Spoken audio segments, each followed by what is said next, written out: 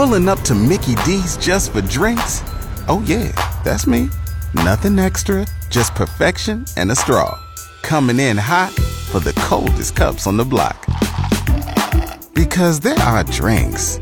Then there are drinks from McDonald's. Mix things up with any size lemonade or sweet tea for $1.49. Perfect with our classic fries. Price and participation may vary. Cannot be combined with any other offer. Ba-da-ba-ba-ba.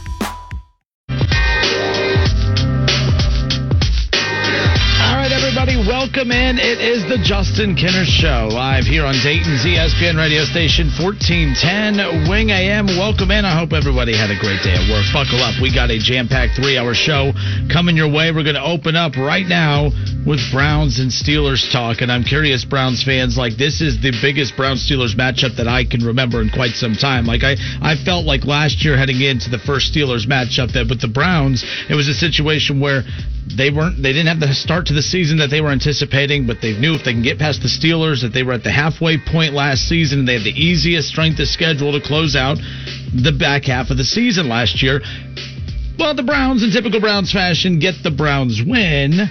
But, of course, they get the big loss. They lose Myles Garrett for the last part of the season. They end up not making the playoffs. They totally, fell short of all expectations coming in.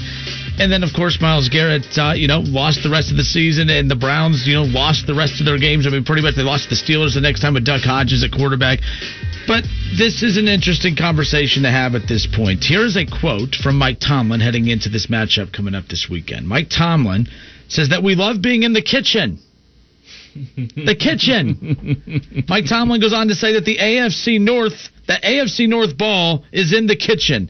It's hot in the North right now. Now, there are two different ways that you could perceive that if you are a Browns fan. You could be petty like me and take that and spin it. And spin it. Put it in hyperdrive. Do what you got to spin the hell out of it. All right? Put it in the spin cycle. I'm not dumb, and I don't think Mike Tomlin's dumb either. I think he knew damn well what he was doing when he happened to use the phrase kitchen. Now, let's be clear here. Like, I've never heard Mike Tomlin say, oh, man, it's like a kitchen in the AFC North. You know what I mean? Like, he's not trying to mix that. That was a shot at the Browns. Let's be clear. That was a shot at Freddie Kitchens, which I don't care about Freddie Kitchens, by the way. I'm glad he's gone. Well, we all know last year when that whole thing went down, you had Freddie Kitchens and you had Mike Tomlin both defending their teams to the media afterwards, both making jabs at one another. Some even going on radio shows later on that week and making it clear how both felt about the other team's player. And as usual, coaches have to defend their guys, which I'm fine with. But let's not act like that's, here's the deal with the Steelers. The Steelers live in a world where they have how many Super Bowls? They are expected to win the division every year. They're expected to make the playoffs every year. And then here comes the ugly duckling, the Cleveland Browns. The Cleveland Browns, Super Bowl. The Browns have a lot in common with me and you. They always watch the Super Bowl. All right, they don't play in Super Bowls. They don't even get to the playoffs half the time. Last year they underachieved. They did not make the playoffs. They're supposed to make the playoffs. They're 4-1. But how about this stat for this game with the Steelers coming up this weekend? The Cleveland Browns and the Pittsburgh Steelers. The Steelers are undefeated at 4-0. The Browns are 4-1. The Steelers are undefeated, as I mentioned. The Browns 4-1. It is the second best combined win percentage of any game involving the Browns in NFL history. How about in NFL history? This is the biggest game that the Cleveland Browns have played in quite some time, because last year beating the Steelers, it was really just going to be even if you did get the win, it would be more along the lines of like a moral victory. Let's be clear. A legit victory, but a moral victory. No one really anticipated the Browns going on a run in the second half. They had already proved that the coaching was too much for Baker Mayfield to overcome. The offensive line was too much for Baker Mayfield to overcome. OBJ was dropping balls left and right. The receivers led the National Football League and dropped catches all season. It was a mess. It was an absolute mess a season ago. Fast forward to the offseason, fast forward to now, you have Kevin Stefanski, an actual grown adult, an actual man who has control of everything that's going on with the Cleveland Browns right now. They look like a real football team. They have deficiencies pretty much like every team. Kevin and I are going to give our top 5, bottom 5 here in a moment, and I'm not even the top 5, even the Kansas City Chiefs, who I'm sure are both in our list, they have shown some flaws over the last couple of weeks. I mean, every team has flaws, so I love whenever you bring up your favorite team, people right away try to bring up the parts about the team that are bad. There's no such thing as a perfect football team, at least not in 2020. We thought that the Ravens would be pretty close with the offensive firepower they have, and of course complementing it with the defense and what they did in the offseason. And then, of course, Patrick Mahomes and the Chiefs, reigning, defending Super Bowl champions, expecting them to go 16-0, expecting them to repeat as Super Bowl champions. All of a sudden, they've looked a little weaker over the last couple of weeks, especially after losing to the Raiders this past weekend. But my big question is this, is I know the Steelers are used to living up to a certain expectation. All right? They didn't make the playoffs last year, and I'm going to give 110% credit to the fact that Big Ben did not play. I'm not dumb. Back-to-back years did not make the playoffs. But Big Ben, I mean, last year Pittsburgh goes 8-8. They make the playoffs with Big Ben as their quarterback last year. 8-8 without Big Ben, and everyone knows, even Steelers fans, Kev will tell you, the quarterback play for the Steelers last year was absolutely atrocious, and somehow they found themselves at 500 by the end of the year. Goodness. This is strange to me because, look, I know that the Browns opened up with the Ravens in Week 1, and it felt like a big game, but I hated that the Browns had opened up with the Ravens in Week 1, and you saw why. And then there was the Bengals game a couple weeks later, and I'm like, well, this feels cool. Joe Burrow versus Baker Mayfield. But that's kind of where it stopped for me. I mean, maybe it's because the Bengals are garbage, and maybe that's because they weren't actually playing for anything. But it was one of those where, the Browns definitely, I wanted them to get the win over the Bengals because I didn't want to have to personally deal with Bengals fans on the show, having to hear it from them every single day. But moving forward, I'm like, who are the Browns' divisional rivals? Because, you feel like the Ravens are your rival, and they are, and the Bengals are your rival because they're a division foe, and the same thing with this. But the only matchup every year that even when the Browns have no wins, even when the Browns are out of the playoff picture, and even when the Browns right now at 4-1, the only opponent that I could think of that when it is the week of that particular game and that particular matchup, the only opponent that honestly brings this kind of buzz and feel to a big game feel, it's the Pittsburgh Steelers. The Ravens, yes, and that's what's crazy about it, is the Ravens are the face of the AFC North right now. They have the reigning MVP quarterback in Lamar Jackson. They have one of the best defenses in the NFL. They have one of the best offenses in the NFL. The Ravens are legit. Mm-hmm. The Ravens are legit. That's their division. The Steelers, we're still trying to figure out who they are, but yet this game feels like the biggest game in the AFC North this season. And it doesn't involve the team that has dominated the AFC North the last couple of seasons in the Baltimore Ravens. So the big thing, I have a question for you Browns fans, is the Steelers. That's the Browns' biggest rival. I think everyone will agree. But Steelers fans, I want to hear from you. What about the Browns? Because you could talk it up all you want. You could say that, it's just the Browns. 0-16 a few years ago. I mean, I don't even want to get into what the Steelers' record is over the last 20 years against the Cleveland Browns because it's embarrassing. I mean, that's why last year, whenever the Browns finally got the win over the Steelers, I was like, that's pretty cool. That was a big deal. But, of course, the narrative afterwards was only about Myles Garrett swinging the helmet at the quarterback, not Big Ben, for the Pittsburgh Steelers.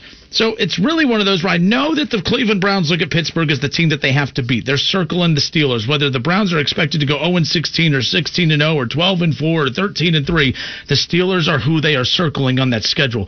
But what about the Steelers? Because you can act like the Browns are just the Browns, and Mike Tomlin goes to the media and says, look, we're just trying to go undefeated. We're not looking for that low-hanging fruit or that reality TV storyline and so forth.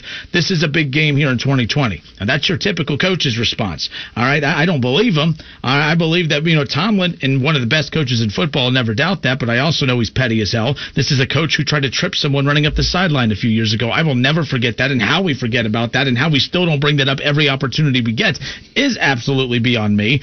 But nonetheless, here we are, and here I am bringing it up. But Mike Tomlin could say the right things. He can do the coaches speak all he wants. But then when you go on to say, we love being in the kitchen, I'm sorry, that's a weird phrase, and I think I have an idea what he's referencing. I think it's a jab at the Browns. So to me, the pettiness of Mike Tomlin, the pettiness of the Steelers, you could act like, you're on your high horse, you're the Pittsburgh Steelers. But trust me, the Browns have your attention, and this week is the biggest game of the season for the Pittsburgh Steelers and the Cleveland Browns, because either way, one of these two teams we are officially going to put on the map after this weekend, and it's crazy because the Browns definitely will get the rub off the Steelers, but I think the Steelers, they really want to put down the Browns because they don't want to admit that they would get a rub by beating the Cleveland Browns coming up this weekend.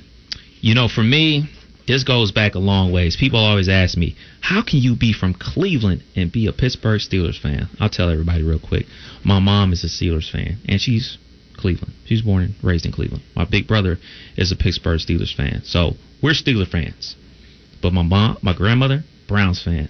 My pops, Browns fan. My wife, Browns fan. My in-laws, Browns fan. So this is truly a family divided situation.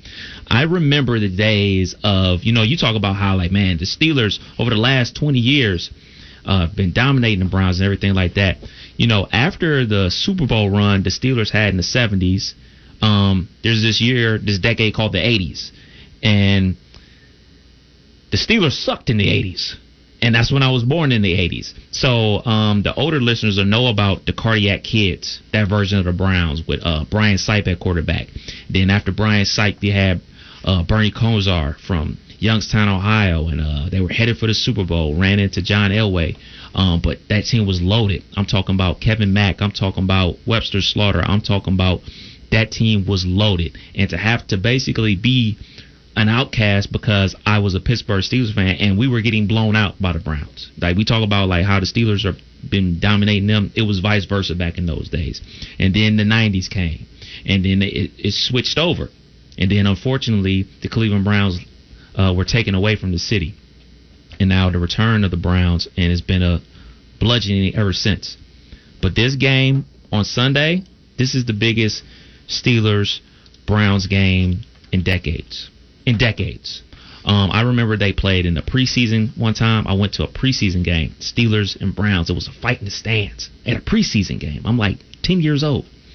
It is crazy, man. I'm so upset that fans can't attend these games. There's not going to be fans in the stands in Pittsburgh in the first matchup, but that's another reason Browns are better. You can go to games in Cleveland. Like, I'm so upset. Like, same way we were talking about it's too bad that the Reds made the playoffs and the fans can't go to the games to enjoy it. That really sucks, and this sucks as well, man, for both fan bases involved. The Browns are finally good again, and they can't pack the stadium. They can't go on the road to Pittsburgh and rouse the fans if they come away with a win. So I really feel bad for the fans. But back to the actual game itself, I'm ready for it, man. You talk about this all the time when it's talking about the Buckeyes. You want to have those butterflies in your stomach when they go up into a matchup, but you don't get them until they make it to the college football playoff. You just don't get that feeling. And I really don't get that feeling when the Steelers play the Browns. I got them this week because they're ready. The Browns are here. The Browns are awake. And I guarantee every true Pittsburgh Steelers fan feels the exact same way I do. They're not taking it for granted. Because if they've been around long enough, they remember when the Browns had the upper hand. And it's the same thing I always talk about with Ohio State and Michigan. I don't take those games for granted because I remember Tim Biakabatuka. I remember Brian. You can't say Antetokounmpo. Unreal. I remember Brian Sipe leading the Browns down the field for victory versus my Pittsburgh Steelers. So I remember all that stuff. I am so amped for this game. I talked to my dad earlier today, and he said something that rung out to me. It's like, yo, this Sunday at 1 o'clock will be a perfect time to rob a bank because nobody's going to be outside the house. Everybody's going to be in the house watching this game. Like, you can't really go to the bars like that. Can't really do this, can't really do that. The city of Cleveland is going to be shut down for this game. It's one to watch, man. It's definitely one to watch. All right, 457-9464, that's the number to call in and join in on the conversation. So we're going to step away for a few moments, and we're going to load up the phone lines. We're going to hear from Browns fans. We want to hear from Steelers fans. We're also live on Facebook. Go to Facebook, search The Justin Kinner Show. You can watch the show that way. Listen, stream, and now watch. I'm interested in people's thoughts on this. We're already hearing from guys on Facebook that are saying right now that this is not, that this is not the biggest game of the season. It's just the biggest game right now. No, it is the biggest game of the season. It's a tone setter for the rest of the season because if the Browns beat the Steelers, that confidence is going to take them the rest of the way. If they lose, you're going to have that thought in the back of your head of, oh man, we're still the same old Browns. We technically haven't beaten anybody. The Steelers will be that somebody coming up. So I disagree. This is the biggest game of the season. If you're the Browns, and yes, follow ESPN 1410 Wing AM on Facebook. 76-59-1. That is the record that the Pittsburgh Steelers have over the Cleveland Browns. And, of course, that tie coming 2 years ago. It was Baker's rookie year. In fact, Baker didn't even play in that game. Tyrod Taylor was the starting quarterback for that. Of course, the Browns would go on to lose the very next week against the Saints in overtime as well. Another missed kick, and the Browns had multiple opportunities in that tie against Pittsburgh to potentially start the season 1-0. But man, you fast forward all the way to this matchup. A lot's happened between that tie in 2018 and Week 1 of the 2018 season to now, and everything in between, including the Myles Garrett and Mason Rudolph fiasco, the swinging of the helmet to the exposed head of Mason Rudolph. Myles Garrett after the game saying that a racial slur was used and that there's no indication out there that was actually the case. You have Mike Tomlin who's come out and adamantly defended his guys and said, no, that never happened. So it's just a lot of back and forth. There's a lot of animosity between these two teams. It's not just because they're in the same division. They truly dislike one another.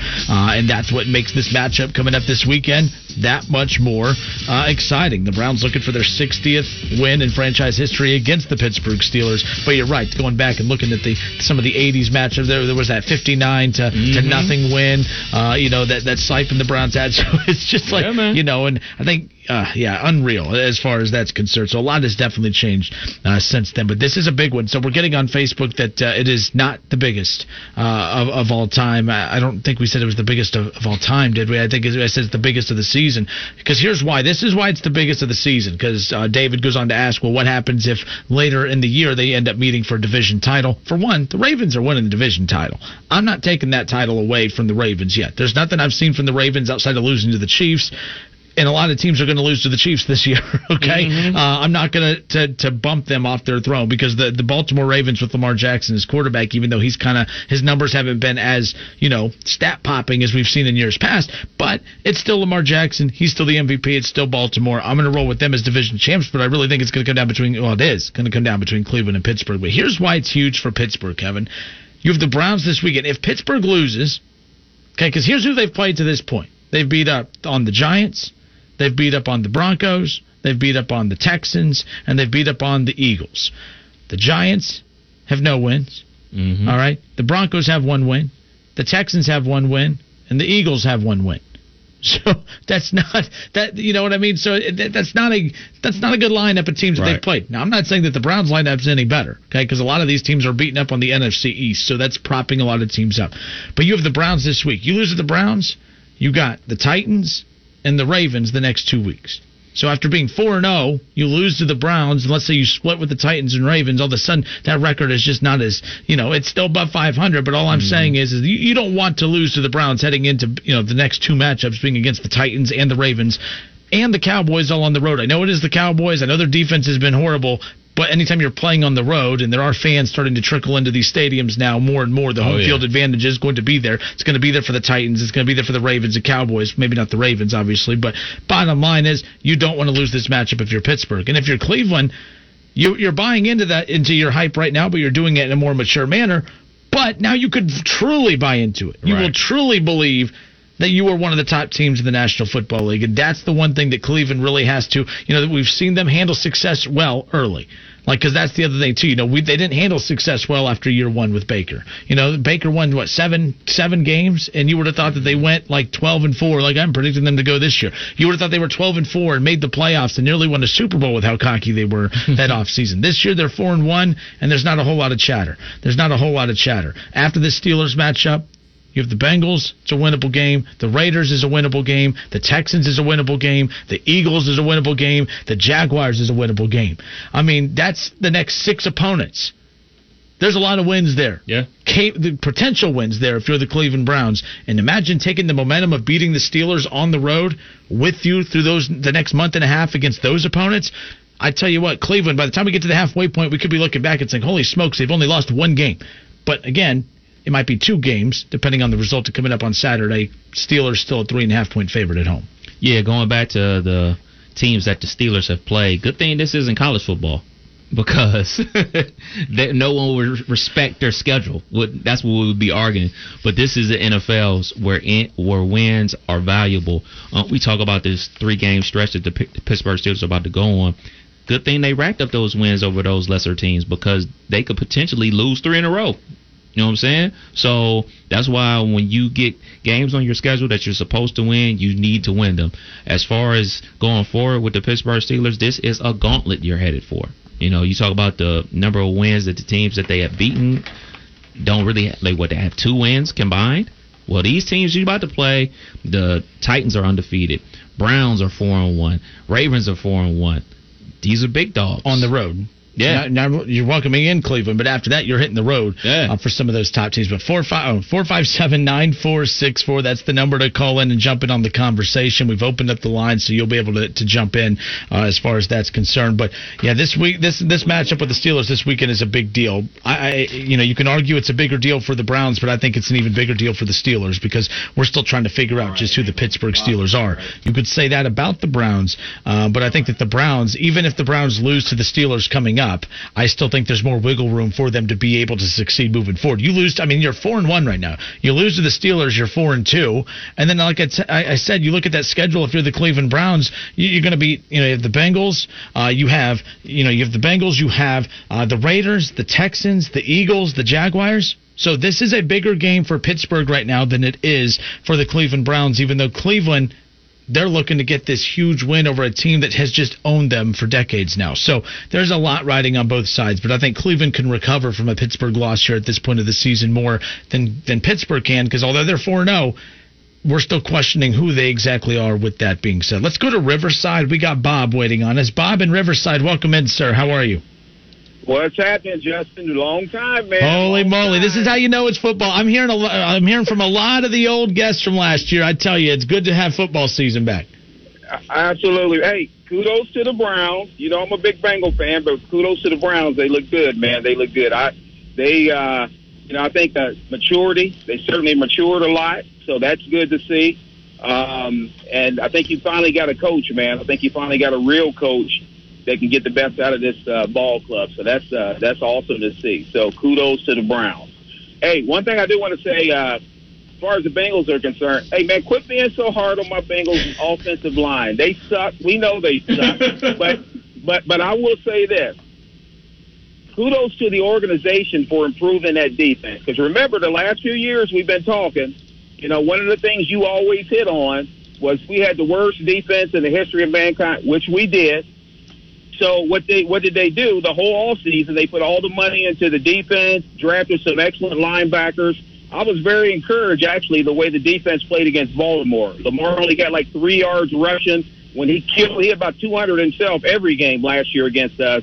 So kudos to that. It's just going to take a little bit of time. You can't get everything. You can't completely fix your whole team in 1 year. So they do have to work on that offensive line. But one thing Joe Burrow's got to do, too, he got to learn this is not college. When you're playing in the AFC North, you can't hold the ball for 10 seconds. Somebody's going to hit you, and you got to get rid of the ball. Hold up. Joe Burrow just texted me. He said to ask Bob, where the hell's this 10 seconds coming from? He would love to hold on to the ball for 10 seconds. Okay, 3.5. There we go. But your point's well taken. I know what you're saying. So, but Bob, let me say this. No, you're completely right, by the way, about them addressing the defense. But what I keep knocking the Bengals for is prioritizing. Make what were their priorities? Because you got your quarterback finally, but you did not prioritize your quarterback because you did not prioritize protecting him. I get it. I said this at the beginning of the season. I don't care if the Bengals had another year of the worst defense in the history of the league. I would rather them lose 45-40 because you protected, Joe Burrow and gave him time to throw and take advantage of the weapons that he has. I would rather them go 0-16, losing 45-40 every week, putting 40 points up on the board with the worst defense in the league, because then you could address the defense in the offseason. Now you kind of fine-tuned their defense. You ignored the offensive line, and now you got to just hope that Joe Burrow can survive not just the rest of this season, but even have a career moving forward. It's that bad. He only threw the ball 30 times against the Ravens and got sacked 8 times. That can't happen. Yeah, I agree. But I think a lot of that has to do with the Bengals they're delusional, first of all, about their offensive line. Well, they still keep running Bobby Hart out there. Okay? Anybody that has a set of eyes can see that Bobby Hart can't play. And yet, the right guard situation, it's awful. They actually thought coming into this season that they had, Bobby Hart was still good. They keep saying that. They keep selling us on that. And the right guard situation, he went and got a backup from Dallas. So I think they're delusional. Hopefully, this will open their eyes and see that, you know what, maybe these guys aren't as good as what we thought they were going to be. They're backups at best.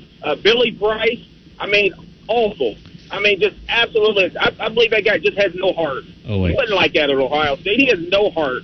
So I think this will open up guys absolutely to see what they need to do, because you absolutely got to, protect your franchise quarterback. So I think Tobin and them, I think this coming off season is going to be big. And I think what you had mentioned earlier, I don't even look at wins for the Bengals. I just want to see improvement. I want to see the defense gets better and things like that. That's what I'm kind of looking forward to more than anything.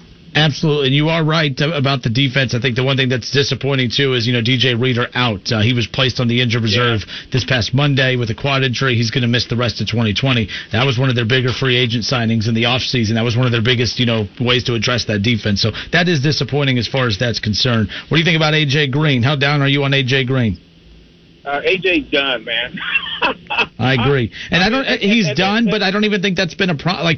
I think if you start making a list of the problems for the Bengals, I don't even put that at the top, because I don't think they're A.J. Green away from, being any different than what they are now. That O-line is that O-line, and it doesn't matter how good the receivers are. But you're right. I think A.J. Green has shown zero burst or zero sense of who he used to be. It's unfortunate. I'm not mad at A.J. Green. We shouldn't be ripping A.J. Green. It's just it's an unfortunate ending, possible ending to a career that was so special in Cincinnati. I hate that they wasted his career, though. Say this though, one disappointment is A. Green didn't know the plays either. He shouldn't have to be asking Mike Thomas, who came over from the Rams, hey, what do I need to do on this play or that play? Mike Thomas admitted that A.J. Green is asking that. Now, you were at him last year. Yeah, you were hurt the whole year. Attention the whole year that you come out, because they're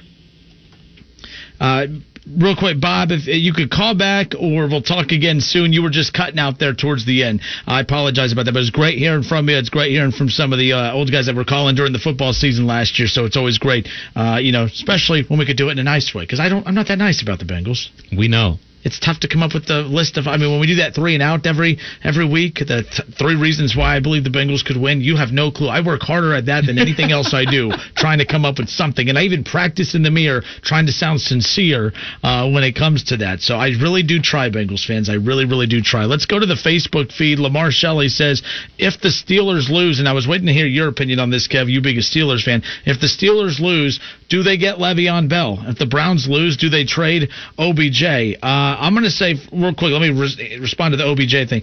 I think the Browns have officially, I'm fine with, I want them to keep OBJ now. At the beginning, I thought, man, Baker throwing 150 yards a game, really not, seeing that. But because Kevin Stefanski is such an innovator as far as, offensive play schemes, he's finding ways to get OBJ involved. And OBJ is not so dependent on Baker to make some of those plays as I thought he was. So now I don't want the Browns to move, because he adds an element to the offense that I think if he's gone, it just becomes a simple pass and catch game between Baker and the other receivers. So I'm worried about if they did move on from OBJ. But I like the Le'Veon Bell thing back in Pittsburgh, and he's a free agent as of 4 o'clock today, is officially when it goes into play. 25 minutes. I don't know where could he go? Carolina? No, you ain't going to go to Carolina, but you could compliment, McCaffrey at that point. Where could he go? I think we're trying too hard to ignore where he's most likely going to end up. And it's going to be, by the way, don't be surprised, Baltimore. Baltimore right now is not getting good run contributions from Ingram, and trust me, he's on my fantasy team, and he's not. J.K. Dobbins has been, I'm not going to use the word bust 5 games into a season, but he has not been what, I kept saying, he's slipping in the draft. This, whoever gets him, it's going to be a steal. It has not been the case as far as I'm concerned. Remember, all you need is 60 yards to be a 1,000-yard back. He can't even get 40, so that's been a problem. I won't even bring up that conversation from the summertime. That's when we started. I wasn't right all the time, but I'm better now. So okay. As far as Le'Veon is concerned, when the news broke last night, my phone blew up. It was my brother. Like, you think Le'Veon coming back? I was like, man, I would love it, man. But something that the Steelers are known for, man. They're known for now, especially getting rid of the headache. And we look at Le'Veon's career with the Jets. He got paid a lot of money in 18 games, like $26 million in 18 games, but the production wasn't there. Was that Le'Veon's fault or was it the Jets' fault? We look what's going on with Antonio Brown and the lack thereof, him being suspended, him trying to get back in the NFL as is. I think that the Pittsburgh Steelers are going to say, we're good. I think that's how they're going to attack that. That's a dumb decision. They're a dumb organization that acts like they know more than everybody else. How long has it been since they won a Super Bowl? It's about, say, like 10 years. 10 years? Yeah. Okay. Well, the Steeler way, it's not really working. It's not working? It's not, it's not working? Not up to their standards. I can see if you're at least getting to AFC Championship games and knocking on the door and the verge. We knocked the Eagles all those years under Andy Reid and Donovan McNabb, but damn, they were at least in the NFC title game every single year. The Steelers, not so much, even in the AFC. So that's all. That's all. So your team wins 4 games, and now you can call the team that has been dominating the conference stupid. Like, they are... First of all, that's not really that big of an accomplishment. You have the Bengals and the Browns in that division, and the Ravens, up until now, this is the most dominant that they've been in quite some time, even including the Super Bowl year. They were mainly just known for their defense. Now, this is the most well-rounded Ravens team. Even go back to the Ravens Super Bowl in the early 2000s. That's the Kenner I know. Yeah. That's the Kenner I know. There he is. No. Yes. But that's just not their way. Tomlin's overrated. Oh, you just said he was one of the best coaches Changed in the my mind. league. You pissed me off, so I'm changing my mind. Bringing up Freddie Kitchens like that, tripping guys on the sideline. Oh, yeah, that's my coach. Ride or die with him. Yep. Fact, though. Shouts out to Mike T. I just don't think they're going to do it. They'll just probably stand pat. They're not even really like a big running team anymore. Like, everybody always tries to pit the Pittsburgh Steelers as a ground and pound team. They really go out there 4 and 5 wide now, and I don't think they're going to do it. I'll be happy if they did, though. We got James Conner, we got Benny Snell, we got McFarland from Maryland in the draft. We can say like all these names aren't big names until they become big names, and that's what happens when you're with an organization. The organization helps to make you a big name. 457-9464. Justin Kinner, Kev Nash with you here on 1410 ESPN Radio. Back to the Facebook feed we go. Don Roberts says Steelers best ownership in football. Fact. No contest. Actually, that's not a fact, and they are good ownership. So let me reset here. The Steelers' ownership, absolutely, it's really, really good. It's not the best in football. The Patriots own that by a mile. In fact, the Patriots can run 5 trips around a track and still, just be significantly ahead of everybody else. But Pittsburgh's up there. But I'm not going to go with the Steelers have the best ownership in football. I just can't do that right now as far as that's concerned. I think there's a difference between ownership and management. I think the Patriots check all those boxes. I'm just saying. I think it's a difference. I would argue that it would be the Pats, Steelers, Packers, and the Chiefs. Like, as far as ownership, like giving teams the necessary tools, spending dollars, and taking care of their own free agents and those type of things. I would put those teams up there with that. I wouldn't say it's a clear runaway just because you win the championship. That necessarily doesn't mean that. Ron throwing his 2 cents in. Steelers -3.5, easy cover with a bunch of money signs. Hey, Ron, what down is it? Is it 4th down, 3rd down? Have you figured that out? I know you're a Buccaneers fan, and you're chiming in here. I'm just curious. Has your quarterback figured out what down it is yet? I know he's a little senile now, being up in age like Tom Brady is. I don't know. And as much as I dislike Jerry Jones, I would put the Cowboys up there as well. Yeah, he gives his team opportunity. And that's all you can ask for from coach, from your players, to know that, like, all right, the ownership is, like, trying to do stuff. Like, we saw so many other teams in the NFL and NBA whose ownership don't even try. They don't even try. They just, like, they're to cash their check, and they could care less about what happens on the field. Everything that happens with Mike Brown down in Cincinnati. Like, people say he doesn't care about the team and everything like that. So that's where I view management. Do they actually care enough to say, all right, we're going to spend big dollars and go over the salary cap, yada, yada, yada. So that's where I have to see the difference between management and ownership, because the Pats, they don't go over the cap to spend money on players. I think that's more like management and what Belichick is doing behind the scenes to find the right players. So that's why I think ownership and management are two different things. Tyler Schroeder says Tannehill still better than Baker. I was waiting to hear from him. I know he tweeted at me last night. I purposely ignored him, and that's why, Schroeder, just so you know, moving forward, the Titans don't exist to me. A.J. Brown. They almost ruined. How about that stiff arm, though? I do got to bring up that stiff arm. He stiff-armed him in the last season. I mean, it's even better because it was Norman, too, on top of it, but holy smokes. But no, the Titans don't exist. I think their quarterback, who, you bring up Ryan Tannehill's a horrible leader. He nearly put his team in position to forfeit a game because he's selfish. So I'm not a Ryan Tannehill guy. I'm not a Titans guy. Boo Titans, as far as I'm concerned. Real quick, Don Roberts going for the cheap shot here. I like it. He goes, I don't hear about the Steelers having any issues with ladies of the evening, or should I say massage therapists, bringing up, of course, Robert Kraft and Don, don't be rude. First of all, that story had a happy ending. Oh, goodness. He got away with it. It may not be a real happy ending, but for him it was. That's what got him in trouble in the first place. That's Kev's cue to shut up and just go to break. What'd I do? I'm not going to say what you did. I'm just going to hit the button and you can wrap up the segment. And maybe we can keep our FCC I wonder if license. he did that. Anyway, so when we come back, who do we have on hold? Who's we there? got David from Centerville We have online. David, Nick, Tyler, and more. David, you're our first caller when we come back. I promise you. Just sit tight. Be patient. We'll be back with you in a moment. More of your calls. NFL Talk next. Don't go anywhere.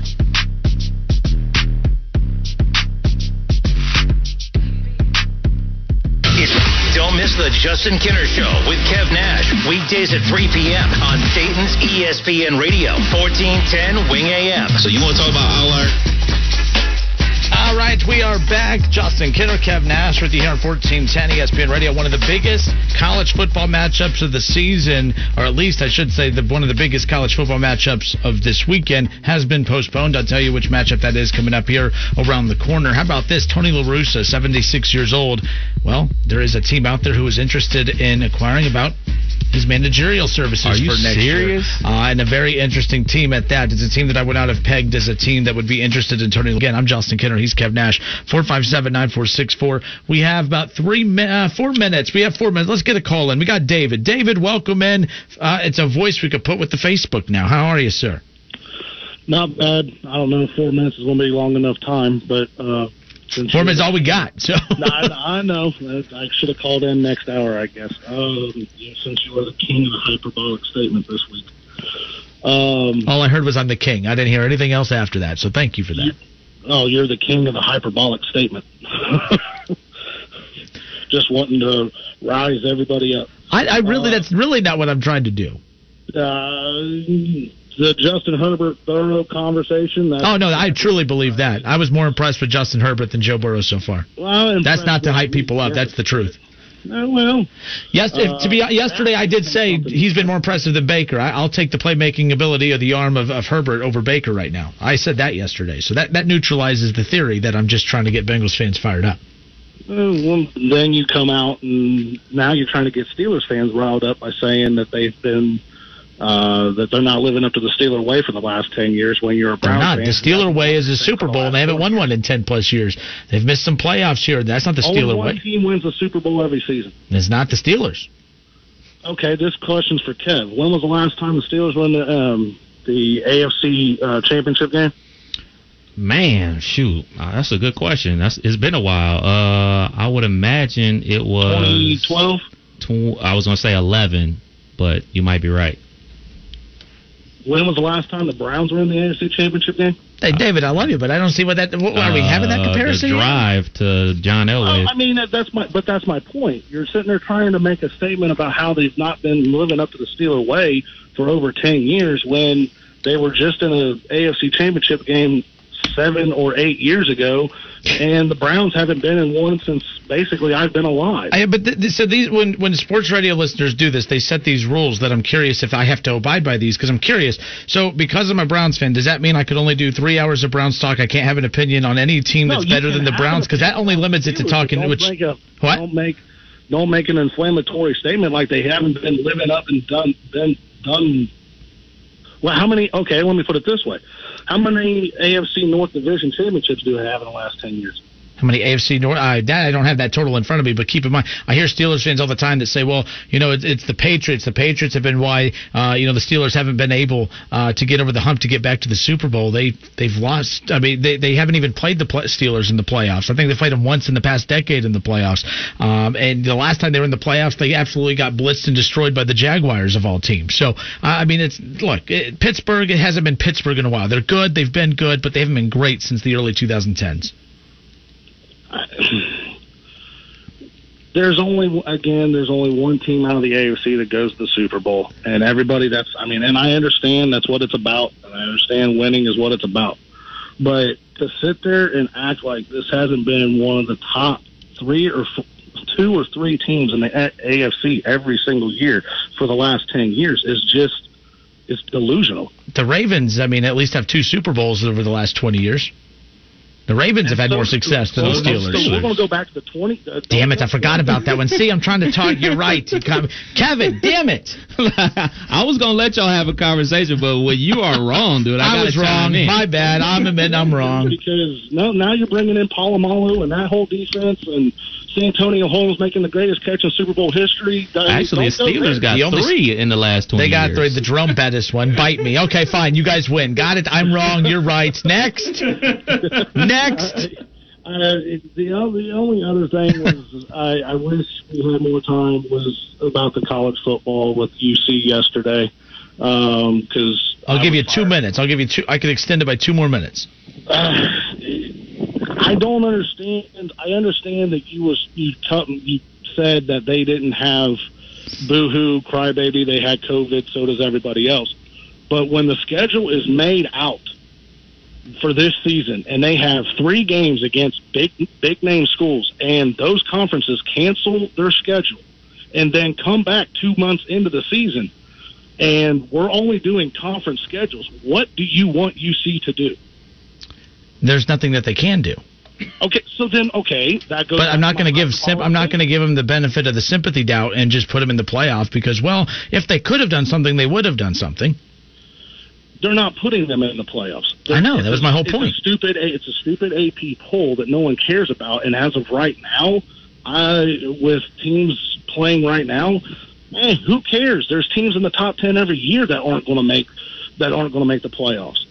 The rankings don't matter until the playoff rankings come out anyhow in November.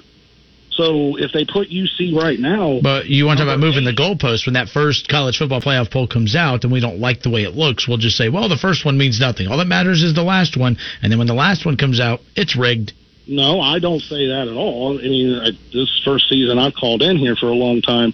No, the rankings don't matter, don't mean anything. That's why I don't think a ranking should come out until the first college football playoff. Then why is my opinion about the rankings getting you all fired up? They don't mean nothing. But you can't sit there and say that UC is garbage and trash when they can't play anybody, and you sit there and you bring up their schedule about how they're not playing anybody. Well, they couldn't play anybody because the big boys canceled and then came back and said, well, we're only playing conference games. That's not UC's fault. What was the score of the Buckeye game last year when they played? What was the score of the Buckeye game in 2001? Well, that was last year. Who cares? Yeah, last year. We're talking about this year's. We're talking about this current status of this current Cincinnati team. Last year's not that far off out of the realm of what we're talking about here. You're going back 2 decades. This is a completely different UC football team. No, it's not. Yes, it is. No, they've barely. I mean, they're not putting it on teams, and they're not even playing good teams. How many transfers on the defensive line does UC have from last year? Do you even know? Let's be clear. It's easy to look dominant when you're going up against UCF and Austin Peay and all those guys. Oh, so now they look dominant when they're going against UCF. Yesterday they couldn't look dominant when they were going against UCF. But I'm not saying they look dominant. I'm just saying you want to talk about how dominant they look or how dominant they are. I'm not going to give props to a team that's beating up on nobodies. Well, then I guess you shouldn't give props to Ohio State in a couple weeks then. That's true, especially they're going to have basically an off week in that week 8. Yeah, but we've already talked. We've already had that conversation. They'll take it easy on you. But hey, I'm out of time. I'm getting the buzzer. I got to head out. I'll talk to you guys later. All right, man. Adios. 457-9464, hour 2 next. I totally butchered the Steelers stuff. I just totally butchered it. I get so angry at you Steelers fans. I just just hit the mic. Get me out of here. We're done. Live here on ESPN Dayton. We welcome you in hour 2. Justin Kinner with you here and Kev Nash on 1410 ESPN Radio. Browns and Steelers coming up this week. We'll get into some Bengals talk coming up around the corner. Actually, we're going to have Bengals conversation right now. I touched on this at the tail end of yesterday's show. So Hugh Jackson did a podcast yesterday, and some interesting takeaways from his conversation in the podcast. I know people are like, oh, Hugh Jackson, I'm so sick of hearing about him, blah, blah, blah. Let's be clear. There's only one organization that should dislike Hugh Jackson, and that's the Cleveland Browns. And I'm mainly saying that because there was a lot of losing associated with Hugh Jackson. The last time Hugh Jackson was with Cincinnati, things were actually going pretty well. Hugh Jackson was being molded as the replacement for Marvin Lewis, all right? And I think, to be honest with you, I'm not really sure how much better Zach Taylor is than Hugh Jackson. I mean, he's won 3 games in a year and a half. What do you point at? And he was an interim coach with the Raiders. With the Raiders, yeah. Went 8-8 and all that. But that's like partially how he got the job with the Browns. So the guy, so Marvin Lewis, so Hugh Jackson, does this interview. And he is asked about his biggest regret in his NFL coaching career. And Hugh Jackson responds with, the biggest regret that he has in his NFL coaching career was leaving Cincinnati to take the Browns job. Now, not for the reasons that you think of, of course, hindsight's 2020. I didn't win there. That's why I regret going. The reason that he regrets leaving Cincinnati is because he talks about just how great of a situation it was there. He had nothing but praise for the Cincinnati organization. He said the one reason he did leave, though, is because when Mike Brown had a conversation with him about him being the heir apparent to Marvin Lewis when that time came, or if they had to move on from him, that made him uncomfortable. Hugh Jackson and Marvin Lewis are real close friends. That's why when the Browns dumped Hugh Jackson a year ago, Marvin Lewis was right there to bring him back, to bring him on the Bengals staff. So I laugh when I hear, I don't care when Browns fans make fun of Hugh Jackson, when Browns fans want to jump all over Hugh Jackson, okay, whatever. There was a lot of losing associated with him. I mean, you look at Kevin Stefanski, he's won more games in his first 5 games. He's won more games in the first month and a half of the season than Hugh Jackson did in his entire Browns coaching career, including, he went 0-16 one year, still brought back the next. But if you were a Bengals fan, why Bengals fans make fun of Hugh is beyond me. Because Bengals fans were pissed when he left. I know, for me, I'm not a Bengals fan. I was bummed when he left, too, because I was excited about him potentially being the head coach for the Bengals when that time came. I thought he deserved it. We do this all the time. So, for instance, if you look at the Kansas City Chiefs right now and look at Eric Bieniemy, Eric Bieniemy is getting a lot of credit right now for the way that offense looks. I mean, you look at Andy Reid, he's an offensive juggernaut as well, has a great offensive mind. Every team that he goes to, he takes them to that next level offensively. Eric Bieniemy has a lot of the same offensive scheme and coaching philosophies as Andy Reid does, which is why Bieniemy will be the hottest head coaching commodity heading into this offseason. But here's the problem. And this isn't about, Hugh Jackson. This isn't about, and when you talk about Bieniemy, by the way, it's always, he's going to be that next African-American coach that gets his first opportunity. And if he doesn't, then we start talking about the race issues. There's no parallel between him and Hugh Jackson and that. That's really not what I'm getting at with this. I'm saying for Bieniemy, the thing I'm going to be curious about is how much of the success of the Chiefs is he responsible for? Because when we did this with Hugh Jackson back in Cincinnati, Andy Dalton, his very best year ever was because, of course, Hugh Jackson. The Bengals offense looked the best that it did during that stretch of Marvin Lewis because of Hugh Jackson. All right, he got Andy Dalton to look like an MVP caliber quarterback for a short stint of time. That was Hugh Jackson. So we do this all the time where we take coordinators and we say, oh, man, they're going to be the next big thing. I can't tell you who is that next big thing now that was or who is the thing now that was the next big thing when they first got a head coaching job? I'm not going to be that obnoxious Browns fan and say Kevin Stefanski. Kevin Stefanski is proving right away that he is a great head coach, but it's only 5 games. I'm not going to overreact to that, so I'm not even going to include him in this conversation. You could talk about Sean McVay. The McVay effect of if anyone even looked in the direction of McVay, they were handed a job because, oh man, if you know any offensive secrets from him, you're just automatically going to be. That's how Zach Taylor got the job with Cincinnati. If there was no McVay effect, I don't really believe Zach Taylor's a head coach right now at all. First of all, he has no business being a head coach. He had no coordinator experience and just goes from quarterback coach to all of a sudden, a head coach. It makes no sense to me whatsoever. So This is why I laugh. And I do think that Bieniemy is going to be a great head coach. But I laugh when we sit there and say, I'm glad the Bengals didn't stick with Hugh Jackson. Who's to say that Hugh Jackson would not have had success with the Cincinnati Bengals? Let's be clear. Look at the roster that Hugh Jackson was handed in Cleveland. And this is not me saying Hugh Jackson should be the head coach of any team moving forward. That's definitely not what I'm saying. All I'm saying is at the time, it's easy to look back after what happened in Cleveland and say, oh, man, the Bengals dodged a bullet there. But Hugh Jackson was having ample success with Cincinnati's offense. The Bengals were playing their best offensive football when Hugh Jackson was there. So why do I keep hearing Bengals fans rip him so much? Why are so many Bengals fans just disgusted about Hugh Jackson? He was like the breakup that Cleveland and him had was bad. The breakup between Cincinnati and Hugh wasn't. In fact, the same Bengals fans making fun of him now were the same Bengals fans that were upset when he took the job in Cleveland because everyone wanted him to be the head coach instead of Marvin Lewis at the time. So that's what amazes me. So when Hugh Jackson comes out and announces that his biggest regret was leaving Cincinnati because he felt he would have had success there, and that he feels that he was not put in a position to succeed, look, I think he's a goofy guy. He's a goofy personality. I think he rubbed people the wrong way. There was a lot of internal issues with that team. I think, you have Todd Haley there, too, who was not looking out. I still think, like Tyrod Taylor, remember how bad he looked this first 3 games? Like, Tyrod Taylor's not that bad. Tyrod Taylor's capable of starting in the National Football League. That's why he was the starter of the Chargers coming into this year. Remember how bad he looked? I still think in my head that year, Todd Haley had everything in his head. I think he had figured that he was the next head coach of the Cleveland Browns. And the best way to do that was to not have Tyrod Taylor as the quarterback. It was to show that you could win and have success with Baker Mayfield, who they just drafted number 1 overall. The plays he was calling, I remember that game against the Jets where they were calling the strangest plays. They were rolling him out and basically going to the weak side of the line where he had no protection and was just getting drilled, and the offense could do nothing. Then Baker comes in and he totally changes how he calls the game, and all of a sudden the offense takes off.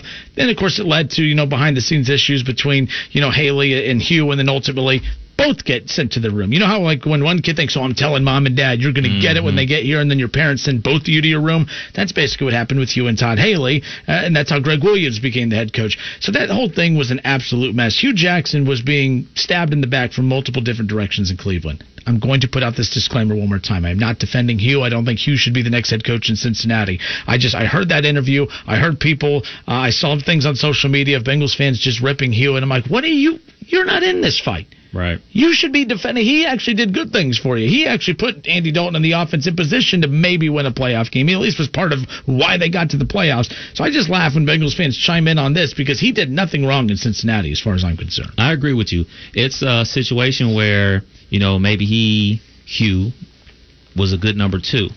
You know what I mean? Maybe he was just great at being the number 2. Everybody's not cut out to be the number 1 guy, the head coach guy.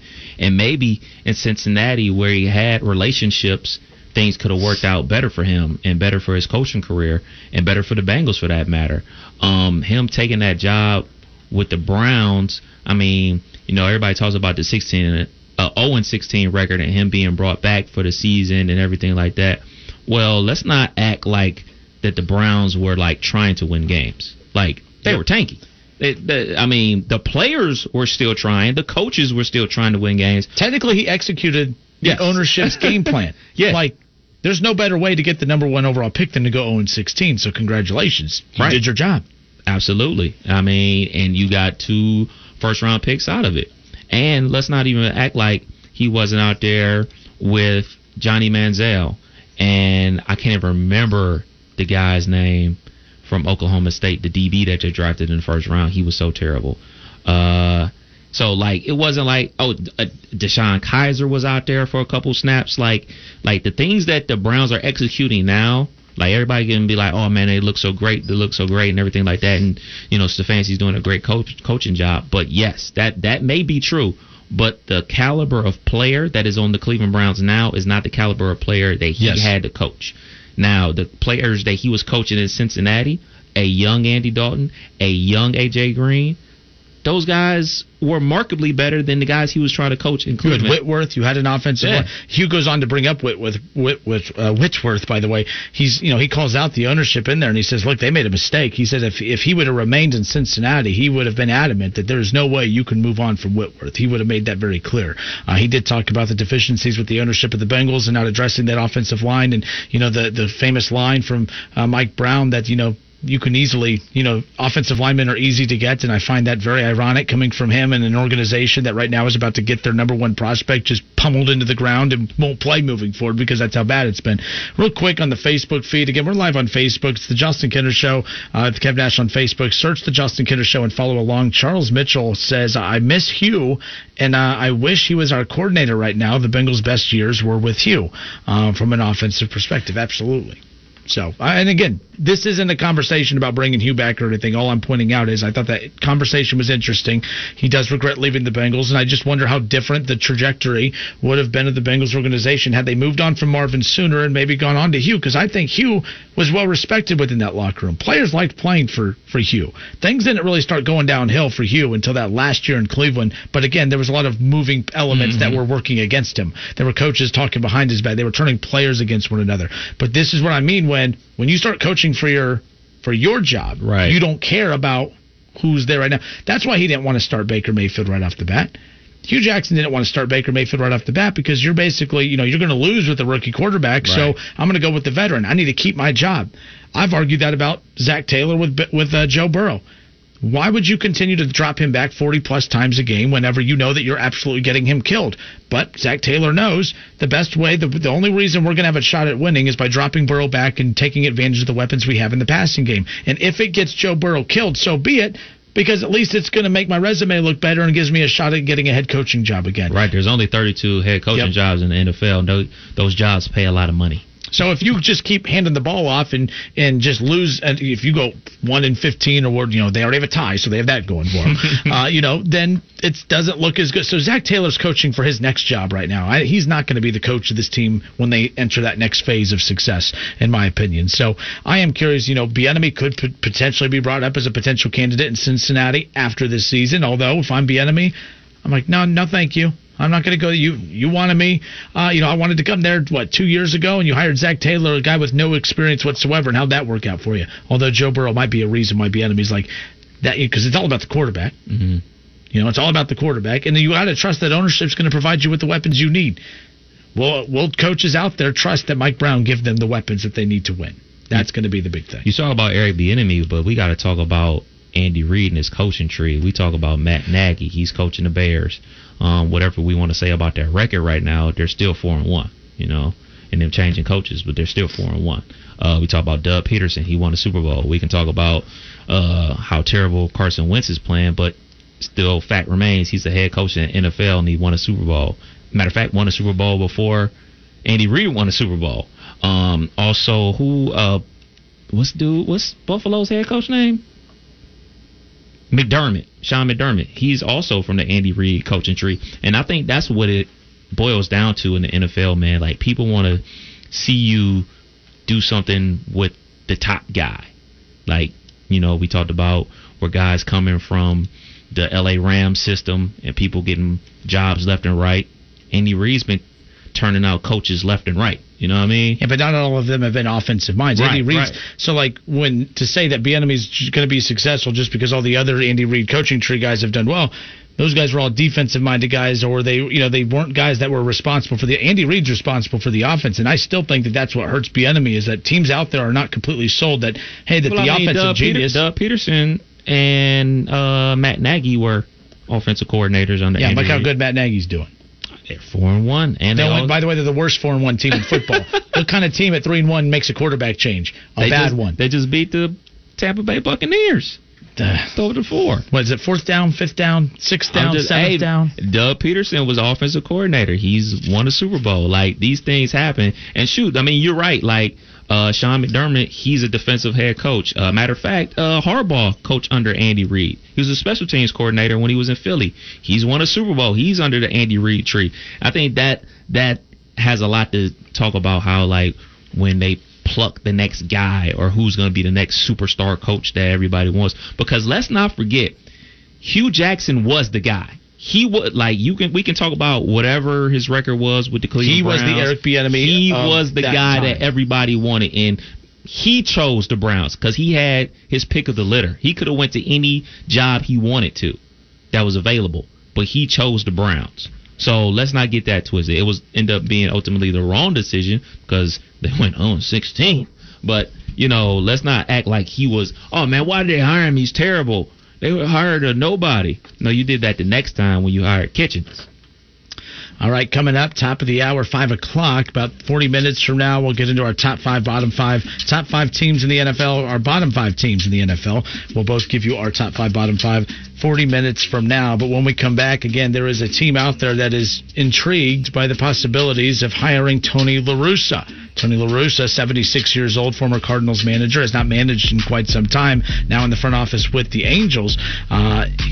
He's been granted permission to interview with a particular team, and this team is fairly interesting, if you ask me, as far as that's concerned. So we'll get into that coming up around the corner.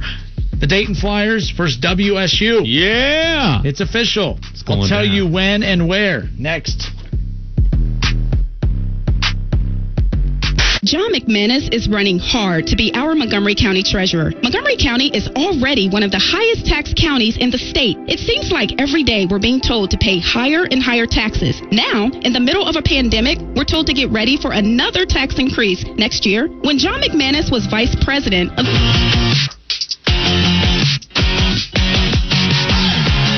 We welcome you back. Justin Kinner, Kev Nash with you here on Dayton's ESPN radio station, 1410 Wing AM, 457-9464.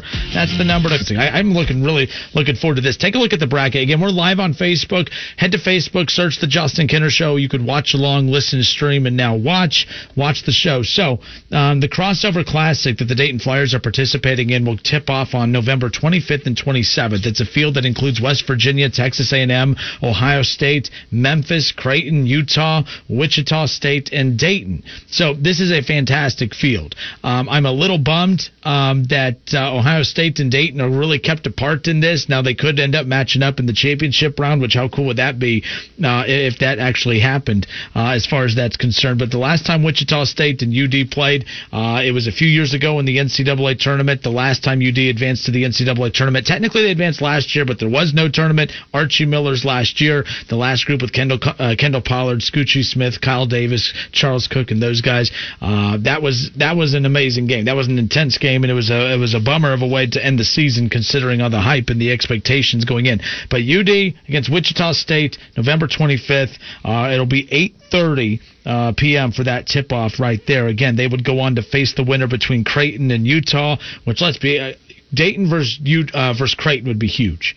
And then to get to the semifinal round where you could potentially, or the championship round, where you could potentially run into Ohio State or Memphis. I mean, West Virginia would be cool too, Kev, but I mean, holy smokes, I would love to see Memphis. Like, I want to see UD Ohio State. But if I can't see Ohio State and UD play, I would love to see UD and Memphis go head-to-head. Penny Hardaway, I would love to see that group. You just want to see Penny Hardaway. No, I ain't going to this damn thing. You know, I ain't going. He's not playing, right? Yeah. But I'm just saying, but he's done a great job at Memphis. For sure. He's put them on the map, man. And Memphis hasn't been a terrible basketball program, but he's really taken advantage of the connections he had in the AAU route and really bringing that with them. I mean, we're starting to see a different style of coaching in college, and again, it's the relationships formed at the AAU level and stuff. I love the job that he's doing over there at Memphis as far as that's concerned. This is an impressive field. I love this. Last year Maui was fun. Got to see UD go up against Georgia, against Michigan. They got to go up against Georgia. I wanted to see them go up against Michigan State. But how about the Kansas game, though? That was like one of my all-time favorite games. Just not the outcome that we all wanted as far as that's concerned. Other news involving your Dayton Flyers. Just got this press release a little bit ago. Dwayne Cohill will miss the entire 2020 season coming up.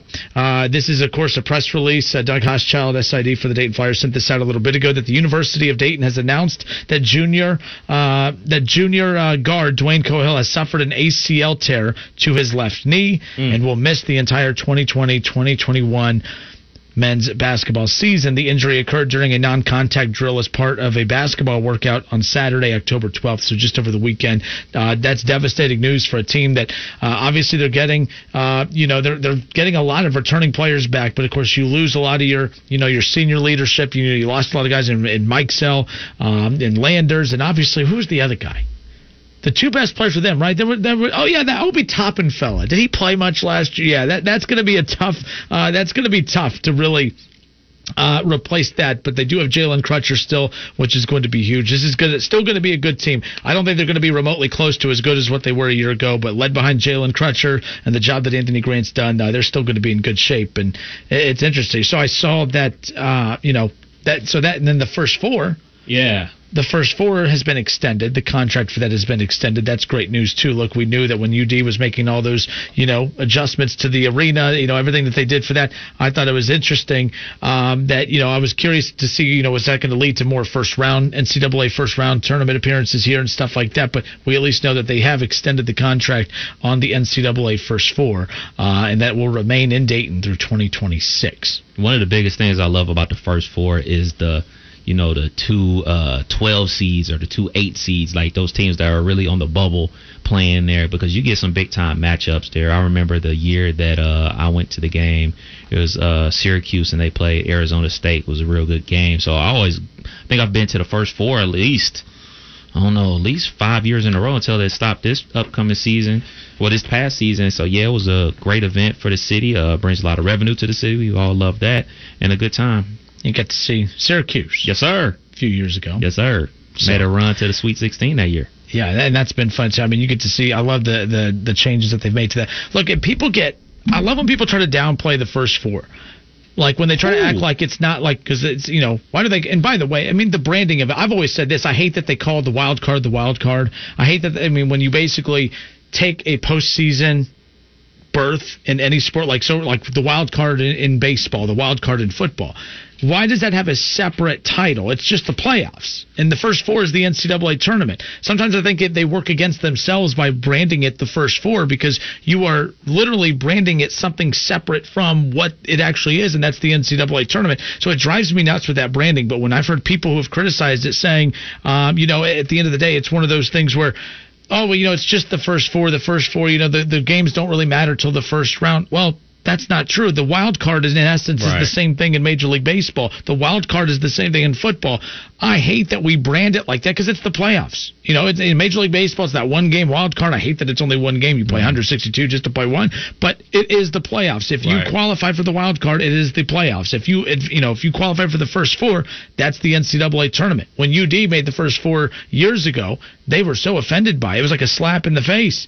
And I'm like, look, it's only a slap in the face because that's the NCAA's fault. They've branded that to be something that is outside looking into the tournament. I don't like that. Because they had a Final Four, like, what's the first 4 games going to be? We go to the opening 4, or whatever they call it. I agree with you. I always feel the type of way when it's the 16 seeds playing up against each other for the right to go play Duke 2 days later and everything like that.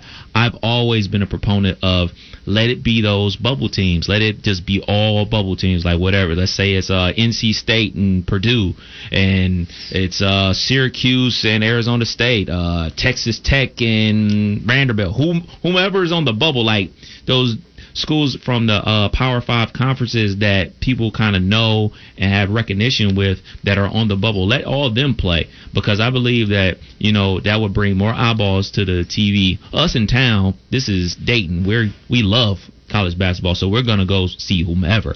But just like more viewers, let Jackson State, let Wright State go ahead and play Kentucky on Friday and get their doors blown off and everything like that. But I really think it should just be all those true bubble teams to play in the first 4. My thing is this, like if Wright State ever made the first 4, which, by the way, you really do. It's the weirdest thing. It's very difficult to make the first 4 as the 16 seed. Like, you have to be really bad, but you have to be really, really bad to be a 16 seed. Yeah. And, I'm not trying to be funny here. It's difficult to be a. I would love to see Wright State play the first 4 because, for one, you have a chance to get a win in the NCAA tournament. Like, that still counts. If Coach Scott Nagy takes Wright State to the NCAA tournament and they play in the first 4 and they get a win over another 16, it's still an NCAA tournament win, right? Like, a win's a win, especially in March. So that's just one of those I always find fascinating as far as that's concerned. But no, you go to UD Arena for the first 4, it's the NCAA tournament atmosphere. It's amazing. It doesn't. I give UD credit though. That atmosphere, that arena, we talk about the first 4 like it's something separate from the tournament. It's not. UD makes it feel like it is the NCAA tournament. So you can brand it however you want. So we talked Browns earlier, and we'll get back into some more college basketball stuff a little bit later. News about how I'm curious how teams are going to do scheduling this year. In the Horizon League for Wright State, they're going to be playing an interesting type of conference schedule this year. I'll explain the change in that coming up here in just a moment. Cleveland Browns, Pittsburgh Steelers coming up. We talked about the perception of that matchup, and I want to talk a little bit with our friend Steve from Springboro, the True American. What up, dude? Please say you heard our conversation earlier. No, I just got off from work a little while ago, dude, so I caught just the tail end of what... anyway, should I put your partner in crime there? Do you think he might? I've not met the guy, so I'm going to reserve... Oh, you've met Kev. You've met Kev at the Sunday morning show. You know who Kev is. I don't think so. We've met. You have fun on Sunday mornings. You probably just don't remember. You've met Kevin. Well, anyway, he made the comment about neither he or I coached or played. Well, I did coach and play, so I just, we were talking about yesterday the Pittsburgh-Cleveland outcome, So I can remember, and he wasn't even probably alive yet, in '89 when Bud Carson went to Three River Stadium, spanked them bad, 51-zip. I just was talking about that with the Cardiac Kids and, Bryant Sight and all those type of teams. I grew up. I was alive then. I grew up in the '80s. Back then, dude. That was Bernie. No, I'm talking about I remember the Cardiac Kids. That's like my first time really being. You must have been in diapers then. Yeah, for sure. Okay. For sure. I just want to know why you're such a Steeler fan. Was it Grandpa, Daddy, or what? No, my mom and my brother are Steeler fans. Our family is divided. Family divided. Well, my grandmother's a Browns fan. My dad's a Browns fan. She's a great grandmother. She is. She's the best. I just saw her this past weekend. She must have been giving you the bottle at one time and maybe dropped you on your head and turned you against the Browns. Only I can figure, my man. Yeah, that's what we were expressing earlier in the show. We were talking about how some Pittsburgh Steelers fans just take this game for granted. I've never taken it for granted because I remember the '80s. And people are unfamiliar with the '80s. The Browns were the dominant team, and there were games that they were beating the Steelers 59-0 and just bludgeoning the Steelers, and Kevin Mack running people over left and right. So I remember those games. So I don't ever take a game versus your biggest rival for granted. So I'm looking forward to this matchup. Just respect the history, and there's a whole lot of Pittsburgh fans out there, and I work with a few youngs and I've been trying to school them here lately on the history of their team. And this is just my opinion. If you don't know the history of your teams, then don't tell me you're a true fan. So I laid some stuff on them. I said, well, remember your first draft pick when you guys, because I can remember when Steelers couldn't buy a game. Mm-hmm. And I said, you guys remember your first draft pick? First ever? No, well, when they was it 69, 70? Okay. It was either Mike Webster or Mean Joe Green. Well, no, which one was it, my man? Is one of them. Now, you come on now. Come on now. Mike Webster. Nope. Mean Joe. There you go. See, close enough. They both in the Hall of Fame. You're going to be a diehard fan. And who was your head coach? I almost said Bill Cowher. I know who it is. I'm stumping him, man. It's not stumping me. It's just I just don't know. Chuck Noll. Chuck Noll, the great Chuck Noll. Yeah, it was a guard for a Hall of Famer not a Hall of Famer, but a Pro Bowler for the Browns as a guard, messenger guard back in the day. And then your boy Bill Cowher, who played and coached in Cleveland with Marty, took you to the next one. So you're welcome, man. Glad we helped you out there. Appreciate it. What's the? I know they're favored by 4.5. What's the over/under? Because I think I'm going to go with the over/under on some bets. 50. 50? Yes. I can see that. Because honest to God, I don't think there's going to be much defense. I think it's going to come down to, like it does in about every game, no turnovers, field position, yada, yada, yada. But I can see it hanging maybe on one big play, whoever has the ball last. And the one thing I am worried about, though, is like last year, the Steelers took the run game away from Cleveland both games last year. Now, again, different offensive line, different type of team. So, but I mean, we'll find. I mean, that offensive line's legit. I'm not questioning that at all. But if Pittsburgh, the one thing about Pittsburgh, I'm not really 100% sold on their offense, but that defense is pretty solid for Pittsburgh. Our back end of the defense is what I'm worried about. Me too. Zendeo, somebody needs to sit him down. He sucks. He gets burnt. The first 4 games this year, he has been burnt. He sucks. I don't know. I love the Joseph kid. I wish we could have got Del Pitt. in there this year, even as a rookie. I think he could have. I wasn't ready to put him in as a Don Rogers or an Eric Turner type, but I think he can be that kind of guy. But you do realize, if correct me, and I'll let you go. I'll get off here so you can get somebody else. I do believe if the Ravens lose Sunday, we beat you guys at Ketchup Field, I believe that puts us in first place. Would that be correct? I think it's, yeah. Yeah, that'll put y'all 5-1. Them Ravens 4-2. Yeah, there you go. Steelers 4-1. Yeah, there you go. All right, guys, I'll call you later on this week. All right, there he is, Steve from Springboro. I tell you, I forgot to tell him again.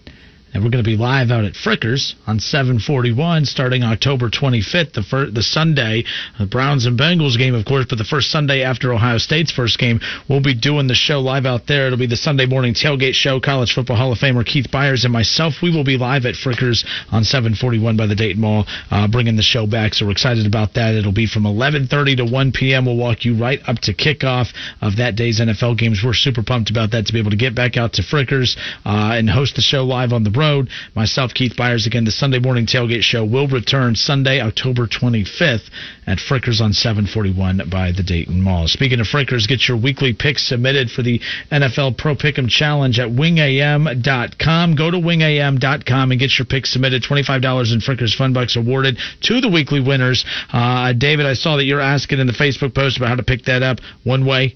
Well, come out to Frickers. We'll get you your prize there. I'll be in touch with you after of how you can come and pick up that prize outside of your regular working hours. So we will get that figured out for you. But yeah, that's returning again. The Sunday morning tailgate show presented by Frickers at Frickers, 741 by the Dayton Mall. That'll be returning on the October 25th Browns Bengals week, of course, and then day after the Buckeye game. So Keith Byers and myself looking forward to that when we bring that back coming up here in just a few weeks. All right, we'll step away for a few moments. Tony La Russa, let's talk baseball when we come back. Tony La Russa will be managing again, possibly in 2021. I'll tell you who he's interviewing with.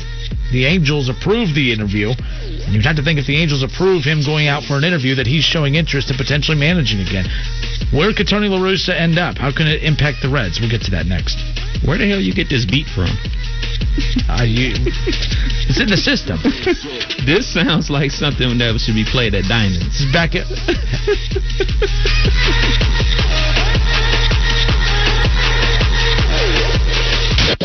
Hey, who wants free money? Who are we kidding? We all do. It's the ESPN Dayton hashtag We Want to Get Paid Cash Contest. Listen for the work. You said this sounds like something you hear at Diamonds, huh? Yes, sir. You go to Diamonds for the music? For the wings. The wings. This ain't Atlanta now. And to be honest, it's Dayton, so you probably should go for the wings. Okay, I'm done.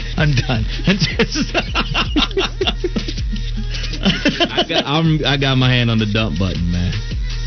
You know how you like to get. The biddy bar.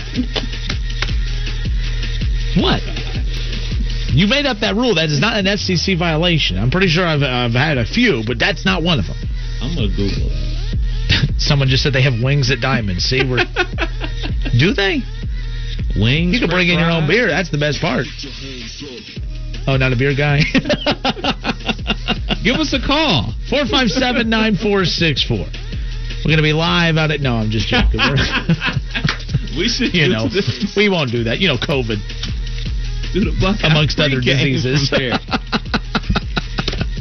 stop. This is ridiculous. Trying to be adults here. 457-9464 for real. Okay, that's the Diamonds theme, apparently. I had no idea when I loaded that in that there was this, okay. So Tony La Russa is going to interview for a potential job in Major League Baseball. He's going to return to potentially managing back in Major League Baseball. And 457-9464, by the way. We'll open up the phone lines if you want to call in as we close out this crazy second hour here, already off to a bad start. So Tony La Russa has not managed in quite some time. He spent 16 seasons with the St. Louis Cardinals, and of course that came to an end back in 2011. Again, it was a season that ended in La Russa's third World Series championship. And I find it interesting. He's 76 years old in a sport where it's all about going younger because it's all about, embracing the advanced analytics era, and there's just no way that the older managers are going to be willing to accept the new way that baseball is being played. So I find this interesting that this is a direction that this franchise could potentially go in. The Chicago White Sox, after moving on from Renteria, again, Renteria has been fired by the Cubs and now the White Sox, okay? But they are looking to go in that direction. So they ended up getting approval from the Angels. And again, the Angels have granted the White Sox permission to interview Tony La Russa for their managerial opening, a source told ESPN earlier today. And of course, it was a report that was confirmed with USA Today. I like the White Sox roster. That's a division that's ripe for the taking right now because the Indians are about to hit the reset button. They are about to. What's that? Oh, okay. They are about to, of course, move on from Francisco Lindor, which, by the way, it's crazy how many reports are out there, or at least just rumor mill stuff about the Reds and how they actually, when you look at the pieces that the Indians need, the Reds actually have a lot of the pieces that the Indians would be interested in. The problem is the Reds, I don't see how there's any financial flexibility for them to be able to do so. He wants $300 million. Yeah, he didn't get, but that's the thing. I don't think he's getting $300 million. I think the best thing going for the Reds is that COVID really kind of is going to bring down the asking prices for life. No team out there is going to do that. Now, I say that, but there have been teams in other sports that have made, look, where it's acting as if, no sports team is going to operate under those conditions anymore because of COVID, but you have a quarterback in the NFL that just got $500 million. Yeah, so, Mookie Betts just got $400 million. But I don't know, I don't see how, $300 million. I just don't see him getting that. Maybe 200. I could see 200. $300 million? I'm a big Frankie fan. I wish he would be able to stay, but I don't think I can give him $300 million. Look, Votto's contract's about to be up. You're going to have $25 million off the books per year coming up here in about a year or two, I believe. So, and that would mean if the Reds really did have to heavily pursue him, that Bauer is probably not coming back to Cincinnati, and I don't even know how heavily they're going to go after him. I do think that the Reds look at, okay, this rotation was one of the best in baseball. We might lose the main cog in that rotation, but we can go get just as good. We can go get another pitcher that's just as good, maybe not just as great, but just as good that would serve, he would provide a very good arm in that rotation, and then use that extra money to go elsewhere. I'm watching the playoffs, and I'm like, okay, the Reds pitching staff did look like the other pitching staffs in baseball. They matched up there. But what I'm seeing, especially out of the Rays, what I'm seeing even the Astros, even though they're making a lot of, Altuve's making a lot of errors in the field, the Yankees and others, I know the Yankees have been beat with the Braves, the position players, the offensive side and the defensive, that's where the Reds just did not stack up at all. And that's why they just got stifled basically against the Braves and their pitching staff. Which I think the Braves have only given up like 5 or 6 total runs this entire playoff run. So maybe, yes, the Reds disappeared, don't get me wrong, but they have not. That can't be right. I read that stat on Twitter just before coming on. I'm like, I didn't know if that looked right or not. But either way, I found that interesting. He's not getting $300 million. No. There's just no way. I don't think so. I just don't see it feasible unless it is. But why would the Dodgers get him? Is it the only team that I could see paying that type of money who actually needs him is the Red Sox. But they just unloaded a ton of money last year, and I don't think that they are going to go in on that money and that contract now unless they're like planning ahead. I don't know. But if I'm him, I'm not going to a rebuilding Red Sox team. The Yankees have dumped a lot of money into Garrett Cole and others. That's all that baseball players do. So I just don't see him going to Boston. I don't think that's going to happen. I think that right now you're starting to see a lot of. The Padres came into play. There's a lot of teams that are coming out of nowhere that are offering big bucks to guys. If I'm the Reds, I'd do it.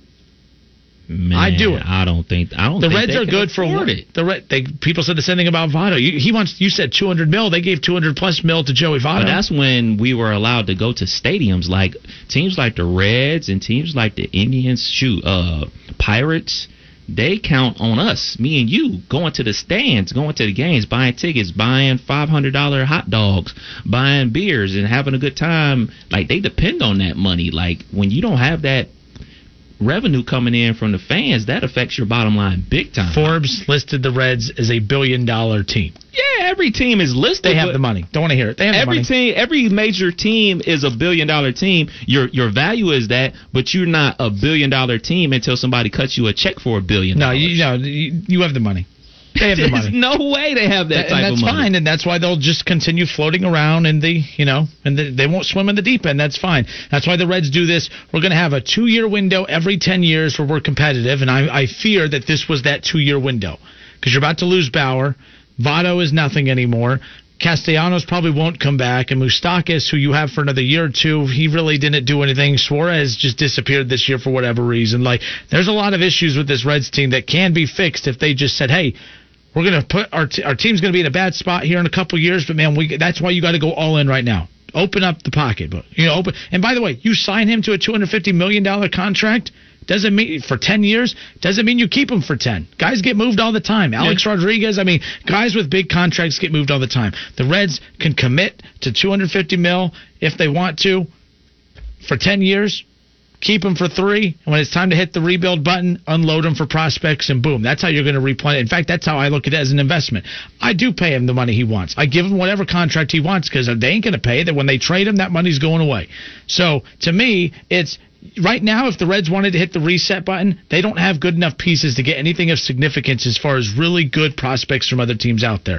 If you go get him, you get Francisco Lindor, you give him that money, in 3 years or 2 years, if the Reds say, you know what, we went for it, didn't work, trade Francisco Lindor away, you're going to get 2 or 3 top prospects from an organization that want him, and then you've replenished your farm system, and now you're hitting the reset. That's what the Reds are going to do. 2 years, there are going to be 2 legit competitive years every 10 years. That's just the unfortunate reality of a small market team. And I hate that term because you're only small market because you choose to be. I'm not saying they're going to spend like the Yankees, but they don't have to spend the way they have been. That's why last year I was impressed with the fact that they, took that step forward. I will say this as a Cleveland Indians fan. There's a problem on your team, and this will be the problem with the Reds as well, when your shortstop is your power hitter. Like him being the offensive weapon for the last 3 years for the Cleveland Indians end up being a problem. They had no big bats in the lineup. I know he'll be a big bat for the Reds because they have no big bats this year, but $300 million is a lot of money, man, and I don't think that they can afford to do that because I know the Cleveland Indians can't at all, and I don't think that the money between the Cleveland Indians and the Reds are that far between that, they can afford it and they can't. I just think that's a every lot team of money. can afford it. You can't tell me that they can't. You said $200 million for Francisco Lindor. Yeah, they gave $225 to Joey Votto. Why is that? Because that's when the world was open. The world is closed. Actually, $225 million has looked as small. Yes, it is. Now Joey Votto's contract doesn't even look that big compared to what everyone else is getting. Talking about $350 million, $400 million for some of these guys. I don't think that. And by the way, $200 million probably won't be enough to get him. Oh, no, because I'm a firm believer that he's going to the Red Sox for at least $300 million. Okay. We'll see. Reds, go get it. You want to be a big boy, you want to be an adult, you want to sit at, you're tired of sitting at the kids' table, go get him. All right, 457-9464. David Shaw says next season the world will open. Don't let it dominate you, Kev. We'll be back in a moment. More of the Justin Kinner Show with Kev Nash. Next, hour 3. When we come back, top 5, bottom 5. Top 5 teams in the NFL, bottom 5. We'll give you ours. We'll hear from yours. Don't go anywhere.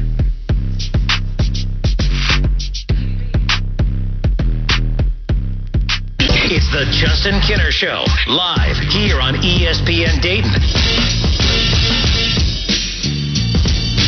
Justin Kinner, Kev Nash, back with you here on 1410 ESPN Radio. Big weekend in college football, a lot of big ones. How about Alabama and Georgia? I know a lot of people are looking forward to that one. How about LSU in Florida? I cannot wait for that. Oh, wait. It doesn't matter if I can't wait. I have to wait. The game is postponed. Rona. Due to the Rona. And this is just days. This news comes just days after the head coach for Florida, and Dan Mullen said, look, he comes out and says that they should be, that everyone should look at them as the model of how to follow safety protocols for the coronavirus. Like, I kid you not. Literally, not even 24 hours after he goes on to say that Florida is the epitome of what all programs should look at in regards to following safety protocols to protect themselves against the coronavirus. Not even 24 hours later, we are talking about how Florida has now postponed their game with LSU. Keep in mind, this is just a few days after Dan Mullen was, of course, fighting to have 90,000 fans pack their home stadium. I just found, irony is so funny sometimes. Florida shut down its football program on Tuesday after a number of tests came back positive. Florida now has 18 positives among scholarship players and 3 walk-ons. Athletic Director Scott Strickland said on Wednesday. Dan Mullen said that 2 assistants have also tested positive, but both were asymptomatic. He goes on to say that when you add in those who are quarantined through contact tracing as a result of those positives, in addition to a handful of players on the non-COVID list, it gives us less than 50 scholarship players available, Strickland said. So David Shaw says still 0 hospitalized. Well, whenever we ask how many are hospitalized, I'll make sure that we start acknowledging those. I don't know what that's supposed to mean. I'm just saying. These are positive tests. I don't know what that means. It's still a pandemic. It's still a virus that is going around. I don't get why we are still, after March, still doing this game of, how many deaths? So what's the death rate?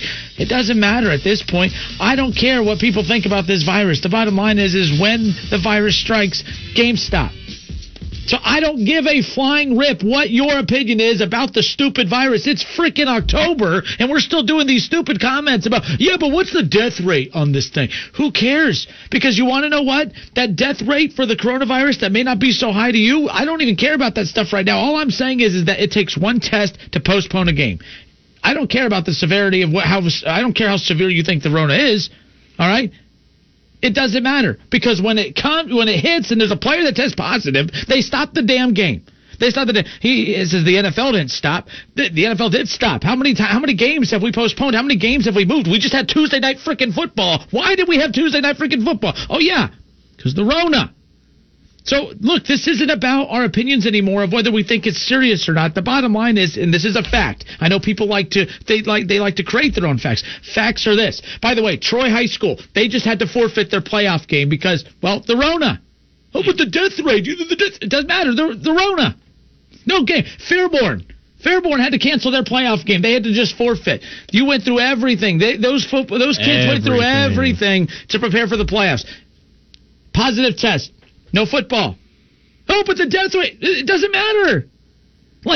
How long have people been waving the flag about the damn death rate? It doesn't matter. You're wasting your time. You're tiring yourself. You're wearing me out. You're annoying me. Just stop it. No one cares about that argument anymore, because regardless of your opinion about the virus, it's not slowing the reaction down as far as how teams are handling it. Oh, well, they're not going to play this weekend because of the virus. That's stupid. That's great. Cool opinion. There's still no game. Your opinion is not going to change the fact that there's no dang game this coming up weekend. And every time we bring up anything like that, my inbox gets flooded, my emails get flooded. I don't care about your opinion about the virus right now, because you've been saying that, not really calling out anyone in particular. It's the mass of people that light up my inbox with this.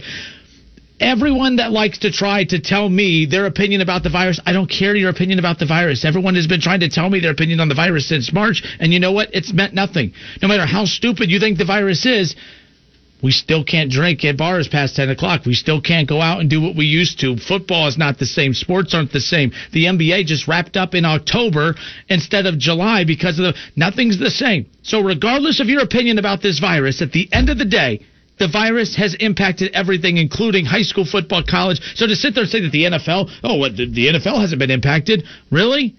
The Titans just played Tuesday night football. The Titans are morons. The Titans almost ruined it all, by the way, just to get that out.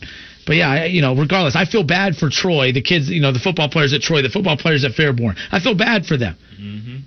You can sit there and say, the death rate, that doesn't mean anything, because the second that a positive test hits, boom! Tough acting enacted. Boom! It's done. It's over. There's no game. Let's go to, if we still have him waiting on hold. Jay, please be here. Jay, what's your opinion on the coronavirus, my friend? Jay in Franklin, how are you? I'm here. I'm still here. So what do you think? No, I'm just joking. All right. You have a story about Joe Thomas. How are you, my friend? I'm good. Hey, so I want to preface this conversation by saying that I'm a Dolphins fan. I was born and raised in Ohio. Okay. It's miserable, but I'm going to say this: I do not understand the hate for the Cleveland Browns. I can't wrap my head around it. And the first reason is they're the underdogs. It's the classic underdog story. Why wouldn't you want Cleveland to be good? And then the second is Joe Thomas. I mean, is Joe Thomas not the ultimate company man? I mean, that guy, he played in Cleveland for, how many years, and he was the best left tackle in the game?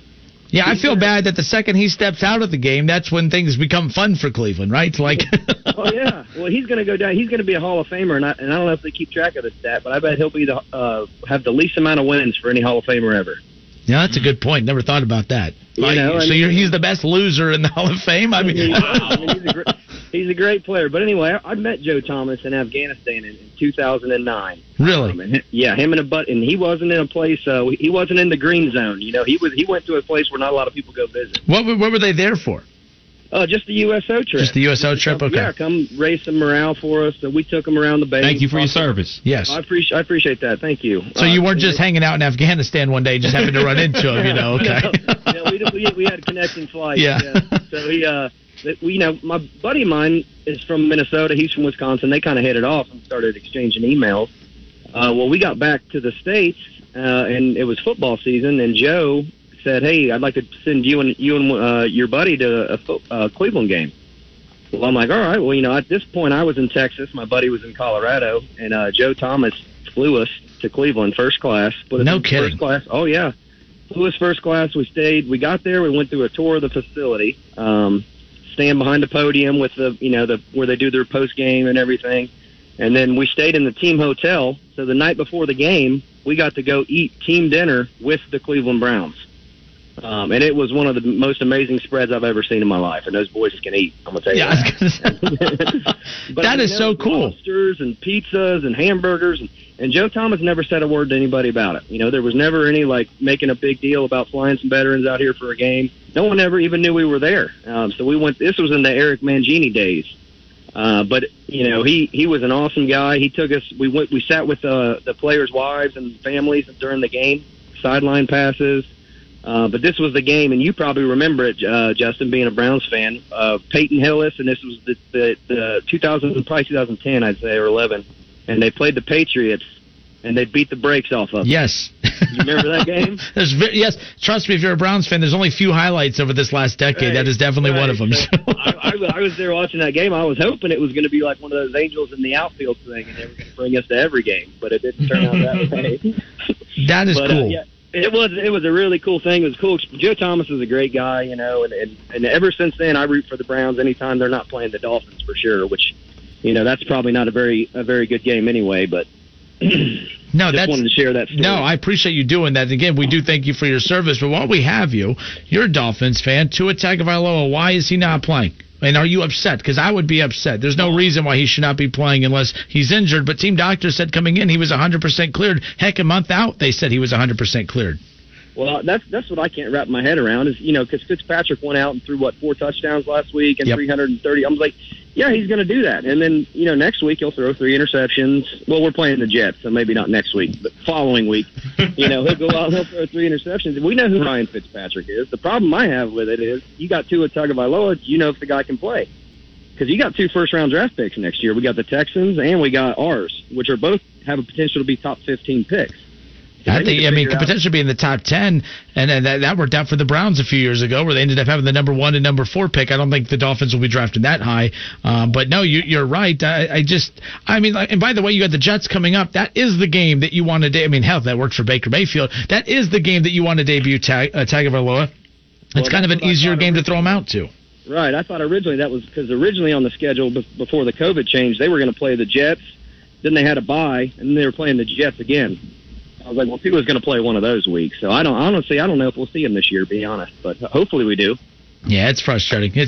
But, hey, Jay, I appreciate you being patient. I loved your story about Joe Thomas. And, again, we thank you for your service. Thank you for the call as well. All right, thanks. Appreciate it. Thanks, Jay. All right, good stuff there. 457-946. See, he called it the perfect time. He called it the perfect time. You're a wild guy, man. Yep. I'm stupid, but not as stupid as COVID. Don't let it dominate you.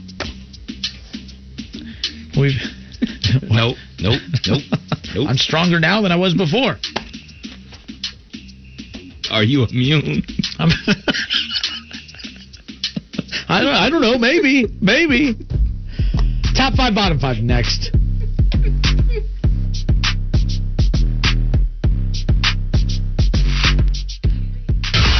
It's the Justin Kinner Show with Kev Nash. Weekdays at 3 p.m. on Dayton's ESPN Radio, 1410 Wing AM. So you want to talk about our... All right, and we are back. Justin Kinner, Kev Nash with you here on 1410 ESPN Radio. I popped the blood pressure pill during the break, so we are good to go. We feeling better? I'm feeling much better. Our bottom 5 NFL teams, and of course it could change from week to week after the final results, and ours have shifted, a couple teams here and there. Bottom 5, top 5, who you start with? Let's start with the trash. All right, so the bottom 5 for Kev Nash. Here you go. All right, 28, Jacksonville Jaguars. Welcome to the party. I tried not to put you guys in the bottom 5 for the longest because I'm a huge fan of your quarterback. The mustache, the jorts, the cool bandana. Just not getting it done. Y'all losing too many games. Get ready for a high draft pick with Jacksonville. Number 29, 0-5, Atlanta Falcons. So much talent on offense. No talent on defense. End up getting your head coach fired. You guys have not won a game yet with all that talent. You should be ashamed of yourself. And perfectly honest, y'all should be higher on my list, but y'all stay at 29. 30, the Washington football team. You benched Dwayne Haskins. Matter of fact, you didn't even bench him. You told him to go home. Then Allen gets hurt. Then you bring in a dude with the snapped off leg from 3 years ago. Still didn't work. You guys are at 30 and easily 31. The Giants, definitely easy. The worst team in the league, the New York Football Jets. Just cut my guy Le'Veon Bell. Maybe he'll come back to the Steelers. Maybe he'll go to the Bears. Probably end up with the Patriots. Is what it is. That's the trash of the league. I still think Le'Veon goes back to your Steelers. Come on down. If they want to win.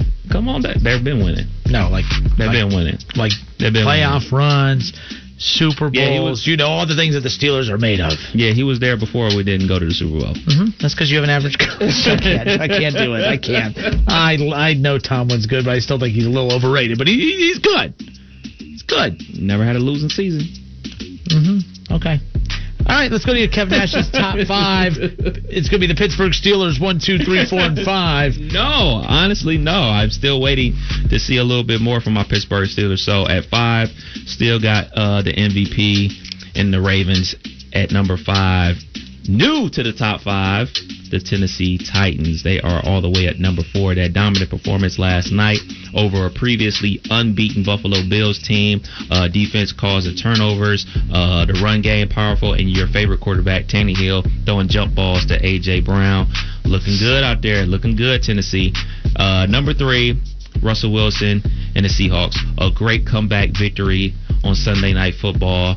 95 yards away from a touchdown victory with a minute 30 to go in the rain. Russell Wilson gets it done there at number 3. And the champs, there's a penalty for losing. You were number 1, but you took a L to the Raiders. So you fall to number 2. You're still the champs. You're still outstanding on offense. Nobody's going undefeated in the NFL. It's big boy football. But number 1 this week. A new number 1. New number 1, man. Green Bay Packers, man. Shouts out to Aaron Rodgers, man. Getting it done. And the reason they're getting it done on offense, but they have a superior defense. Defense still means something. You got to be able to stop people. And the Packers can get some stops here and there. All right, and that is Kev Nash's top 5 and his bottom 5. And look, I like Green Bay. I'm just a little weary. Look, they played the Vikings, the Lions, Saints, and Falcons. Mm-hmm. We've been doing that a lot. Have you noticed? Is this the worst that the NFL has been from a talented team? Not talent. There's talent all over the place in the league, but from a team standpoint, there's a lot of bad football this year. I don't know if it's COVID, because of the off season and being kind of wonky. There's a lot of bad teams in the National Football League this year. I mean, the NFC East, that's bad. They weren't good last year, though. But the Eagles that was because of injuries for the Eagles, and the Cowboys underachieved. I wouldn't put it there. I mean, you have the Giants and Washington coming off years were drafted. Cowboys are still underperforming. Oh, they're performing the way they're supposed to right now. The Washington football team. And, I guess the only other team in there, Philly, should be playing better. We expected them to be playing better, but I just don't think that division is that good. I think that the Cowboys... I'm not arguing. You're having an argument that doesn't exist. No, I never said that was... It does say how bad the NFC East is. They're like, I just don't think they're that good. I don't think they were good last year. I didn't say they were good last year. The big argument about last year was the fact that they were going to have a team under 500 potentially hosting, or a team that was like Dallas if they would have made it at 8-8, and I think Philly did. They hosted a playoff game. They hosted Seattle, if I'm not mistaken, as far as that's concerned. So either way, but no, I mean, look. So the whole NFC East is trash. The NFC North, the Lions trash. The Vikings trash. The Packers, look, they're good. I have them in my top 5 every week. They're in my top 5 right now. The Bears, I don't believe in what they're doing. You don't make a quarterback change in the middle of the year when you're winning games. I mean, so to me, there's a lot of uncertainty there. But Nick Foles is a lot like Fitzpatrick, where it's like, okay, you never know what you're going to get from a week in, week out basis. They just got done beating the Buccaneers because Ron's team and their quarterbacks forgot how many, what down it was. And then you look at the AFC North, very bad Bengals team. The AFC East, the Patriots are actually better than we thought, but like the Dolphins aren't good. The Jets aren't good. The AFC South, Houston's not what we thought. Indianapolis, even at 3-2, I highly doubt Phillip Rivers is their quarterback for the rest of the year. Jacksonville's horrendous. Tennessee's on point with what they were doing last year. Denver, not good at the AFC West. The Raiders are just an in-between team. I think they're not bad. They're not good. They're just in between. The Chargers are bad. The Cardinals, we thought they were going to be a hotter team than they are. They're just okay. They're improved. The Rams, not sold on what they've done so far, even though they are off to a hot start record-wise. The Niners, not as good as last year. And then Seattle, statistically, is the worst team Russell Wilson's ever played on, and they're 5-0. It's just a weird year. So to sum up, Kev Nash's top 5, the Packers number 1. Again, we're live on Facebook. Go to the Facebook page, search The Justin Kinner Show, and follow along there. But the Green Bay Packers number 1. Number 2 is the Kansas City Chiefs. 3, the Seahawks. 4, the stupid Titans. And number 5, the Baltimore Ravens. That's Kev Nash's top 5. In your bottom 5, one more time, the Jets, Giants, Washington, Atlanta, and the Jaguars. All right, so let's go to Mr. Kinner. Mr. Kinner. Let's hear it. I always like to keep track of yours to see how many flip-flops you got. I'm all about the fun. I'm like a fish out of water, baby. I live out of the water. My top 5, the Kansas City Chiefs come in at number 1, even with the loss. They're still the defending Super Bowl champions. I never expected them to go 16-0. They haven't lost already. I think, it is what it is. They lost, but they're still the best team in the National Football League to me. I put Seattle up at number 2. I put Seattle up at number 2 right now because they're just getting the job done. They are 5-0, and they are being led by the MVP right now if the season ended today. And I've never been a huge Russell Wilson guy. I've never not liked him. Okay, he's hard to diss the guy. I just haven't been as high on him as most people have. But what he has done this year, I'm all about quarterbacks who do more with less. They don't sit there and make excuses about their bad offensive line, or they don't make excuses about how poorly coached they are.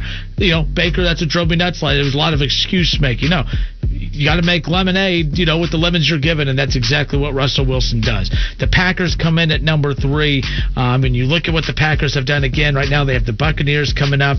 I'm all about what the Packers are doing when they beat the Buccaneers, because I do believe they will beat the Buccaneers, but when they beat the Buccaneers coming up, that'll be good enough for me to put them in that number 1 slot. I will leapfrog the Packers to number 1 when they beat the Bucs coming up this weekend. I have Baltimore at number 4, and then I'm all about the ties at number 5. I don't know why you're getting all upset. I mean, you're going to like... I knew you were going to do that. Why? I knew You're going to like who I have at number 5. Let's hear it. It's Steelers/Buccaneers. It's a tie for me. Steelers/Buccaneers. And the Titans, I don't care if you go 16-0. I don't care if the Titans beat every team by 100. You will never be in the prestigious Justin Kinner top 5 list. You don't deserve it. The Titans don't deserve it. They are the leadership on that team is absolutely garbage. I love the stiff arm. The stiff arm's pretty good. That's pretty good. I like the stiff. I mean, I was like, I'm not watching it. Now, okay, that's pretty good. I mean, the still shot where Norman is parallel. He's literally biased parallel with the field. That was absolutely unbelievable. And by the way, that was a good win for them last night. It pains me to say. There are many ways to catch the Justin Kinner Show with Kev Nash on 1410 ESPN Radio, weekdays from 3 to 6 p.m. You can catch it live right here on 1410 Wing AM, or you can stream the show at wingam.com. But now we have another way that you can take in the show. You can now watch the Justin Kinner Show.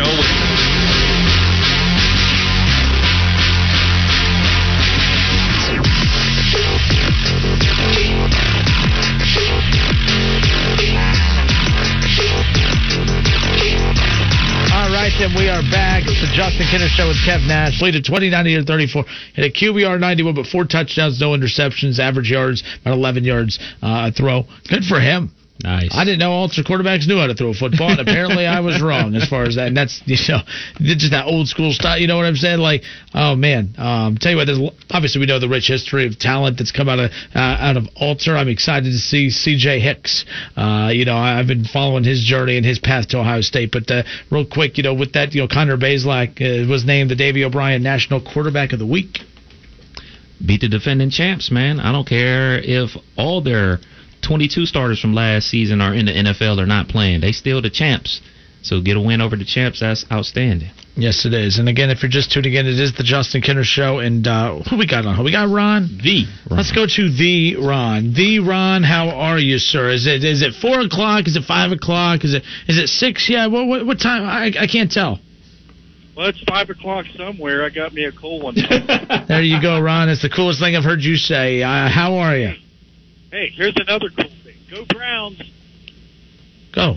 Oh, go for nothing else after it, huh? I didn't react. Okay, cool. All right, I'll be nice. You be nice, I'll be nice. How about that? Okay, yeah. I mean, we can have a truce, But I'm saying don't overlook that Green Bay game because, like I commented, you commented, they've got wins over teams that ain't even had a win, okay? They beat the Saints who don't look right. They just... Even with Michael Thomas. Real quick, you mean the Saints team that the Buccaneers lost to? Well, opening day, no preseason. Okay, let's get that. That's a veteran quarterback that's played for 20 years. He don't need no preseason. Well, I thought you was going to be nice, man. Anyway, what I'm trying to say is they got Chris Godwin and Fournette back in practice. So they might be starting to come to full strength, and if they do, look out. I'm telling you. And that defense is the number one run defense. You can't run on that team. And they're going to make him one-dimensional, and they're going to make him throw. And he's pretty good at it, but I'm just wondering if they're going to stick the dogs on him because Todd Bowles he likes to do the power rush, So, oh, no, and look, I'm going to say this nicely, but you talk about how the Packers haven't played anybody or beaten anybody. I mean, I'm looking at the Buccaneers' schedule right now. You have a win over the Panthers, bad team, a win over the Broncos, bad team, a win over the Chargers, bad team, and the only 2 teams with a winning record that the Buccaneers have played, they have losses again. They lost to the Saints and they've lost to the Bears. And by the way, I don't know how they lost to the Bears. That it is what it is. You're always going to have one of those games. You're always going to look back at the season and say, "Oh yeah, we lost a game that we shouldn't have, but we also won a game we shouldn't have." But that's why there's so many bad teams in the NFL right now that I don't always like hanging on the excuse of, well, they haven't beaten anybody. This isn't college football where that matters. In the NFL, the total wins matter at this point. It's tough even beating the bad teams in the NFL. Well, I'm not going to say you're wrong because I know you don't like people telling you. Oh, I'm not wrong, Ron. I'm never wrong. But I'm not wrong. How could I be wrong there? You just got done. Now I'm not going to be done. Now, see, this is what I'm talking about with you, Ron. Ron, you just got done saying that the Packers can't be good because they haven't played anybody. And I just got done saying that the 2 teams that you have played that are somebody, you lost to them, and the wins you have are against bad teams. That's your logic. Hey, here's where you're wrong, Mr. Kenner. Okay. The Panthers are 3-2. Okay. So that's where are the Panthers going? Are they? You think they're going to be a Super Bowl contender, Super Bowl team? I didn't say that. I just said they have a winning record. So, and I just wanted to tell you that my team's starting to get healthy. I know we lost our top tight end, but we got backups, and that defense is something to look at. And I wouldn't put it past them. Plus, the Buccaneers, when they play at home, it's right now. I talk to my dad daily, and he said it's been in the 90s. Okay, so you got that heat down there. Okay, that humidity, and the Bucs bench is on the shade side. Okay, and whenever they play a home team in that kind of weather, they wear the home team can call the jersey. They wear the white. Pack will be wearing that heavy green. Some of them big players from up north here. They're going to go down there and they're going to be getting IVs, dehydrated. It's kind of like a cold team or a warm team coming up north and playing. So you got that vice versa thing. But I'm just telling you, it's going to be. I wouldn't it's going to be a good game. And plus the Bucks have had extra time to prepare for this. They played last Thursday. So anyway, your game will be a good one. I'm hoping it'll be a tie like last year. Okay. It was 2 years ago. So, whatever. I'm not going to. I like Kevin. I don't want to get him mad. But it's all good, man. Trying to make you nice. It's difficult to make me nice, Ron, and you're so mean all the time. You can't just expect me just to turn my meanness off just because you decided to one day. Anyway, the only thing that Browns got that's not going to happen for them is every team you root for ends up falling in the tank. Okay, Dallas looks like they're Browns are 4-1. Curse of the Kenner. The Lakers just won a championship. The curse of the Kenner. Root for the Lakers. I root for LeBron. LeBron, the best player of all time, just won his 4th.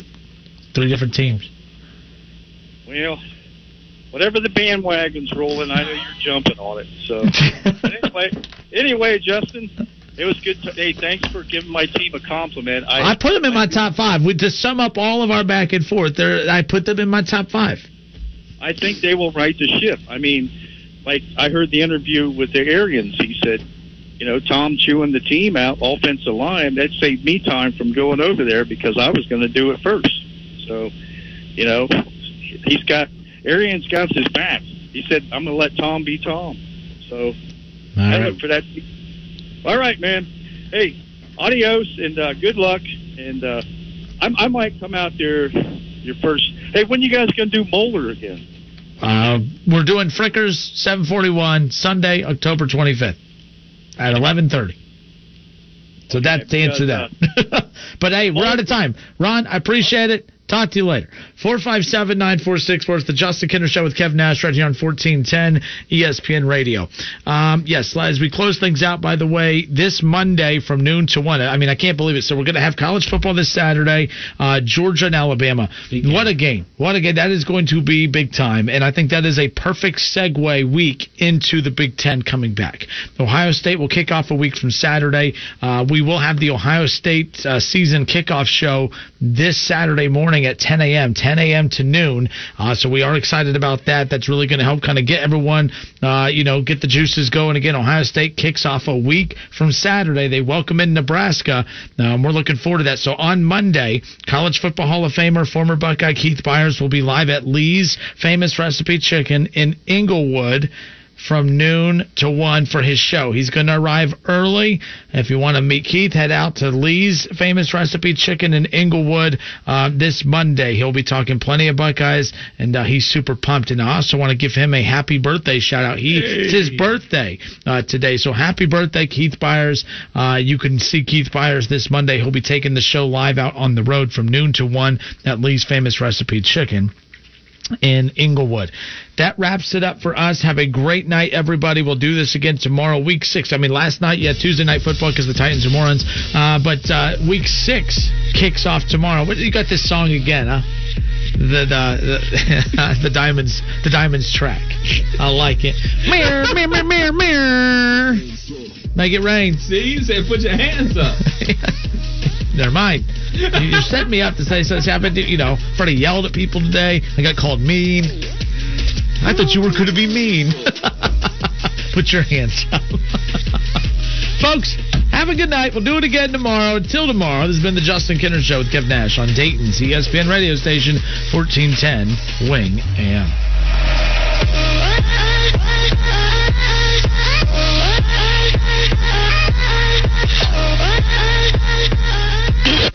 Whether it's betting on the big game, catching up on bills, or saving up for the holidays, we could all use a little extra cash this time of year. Hey, how does $1,000 sound? It's the ESPN Dayton hashtag We Want to Get Paid.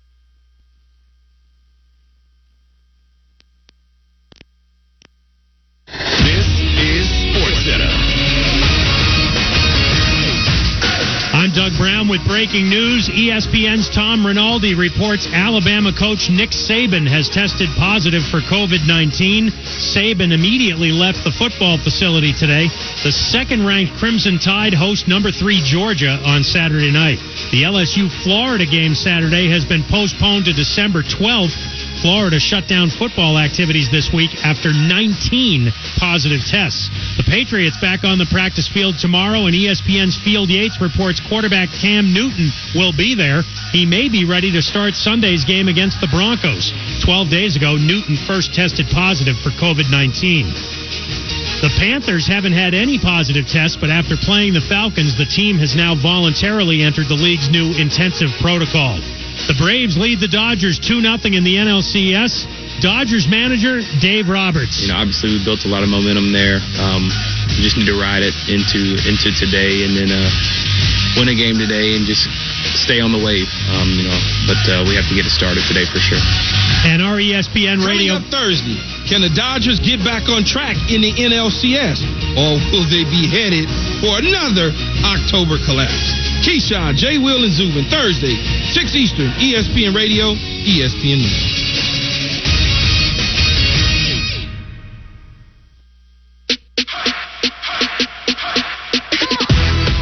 Better than ever. Greeny here with I'm Interested, and this is a very special edition of this podcast. For the first time, we will have not one, but two interviews.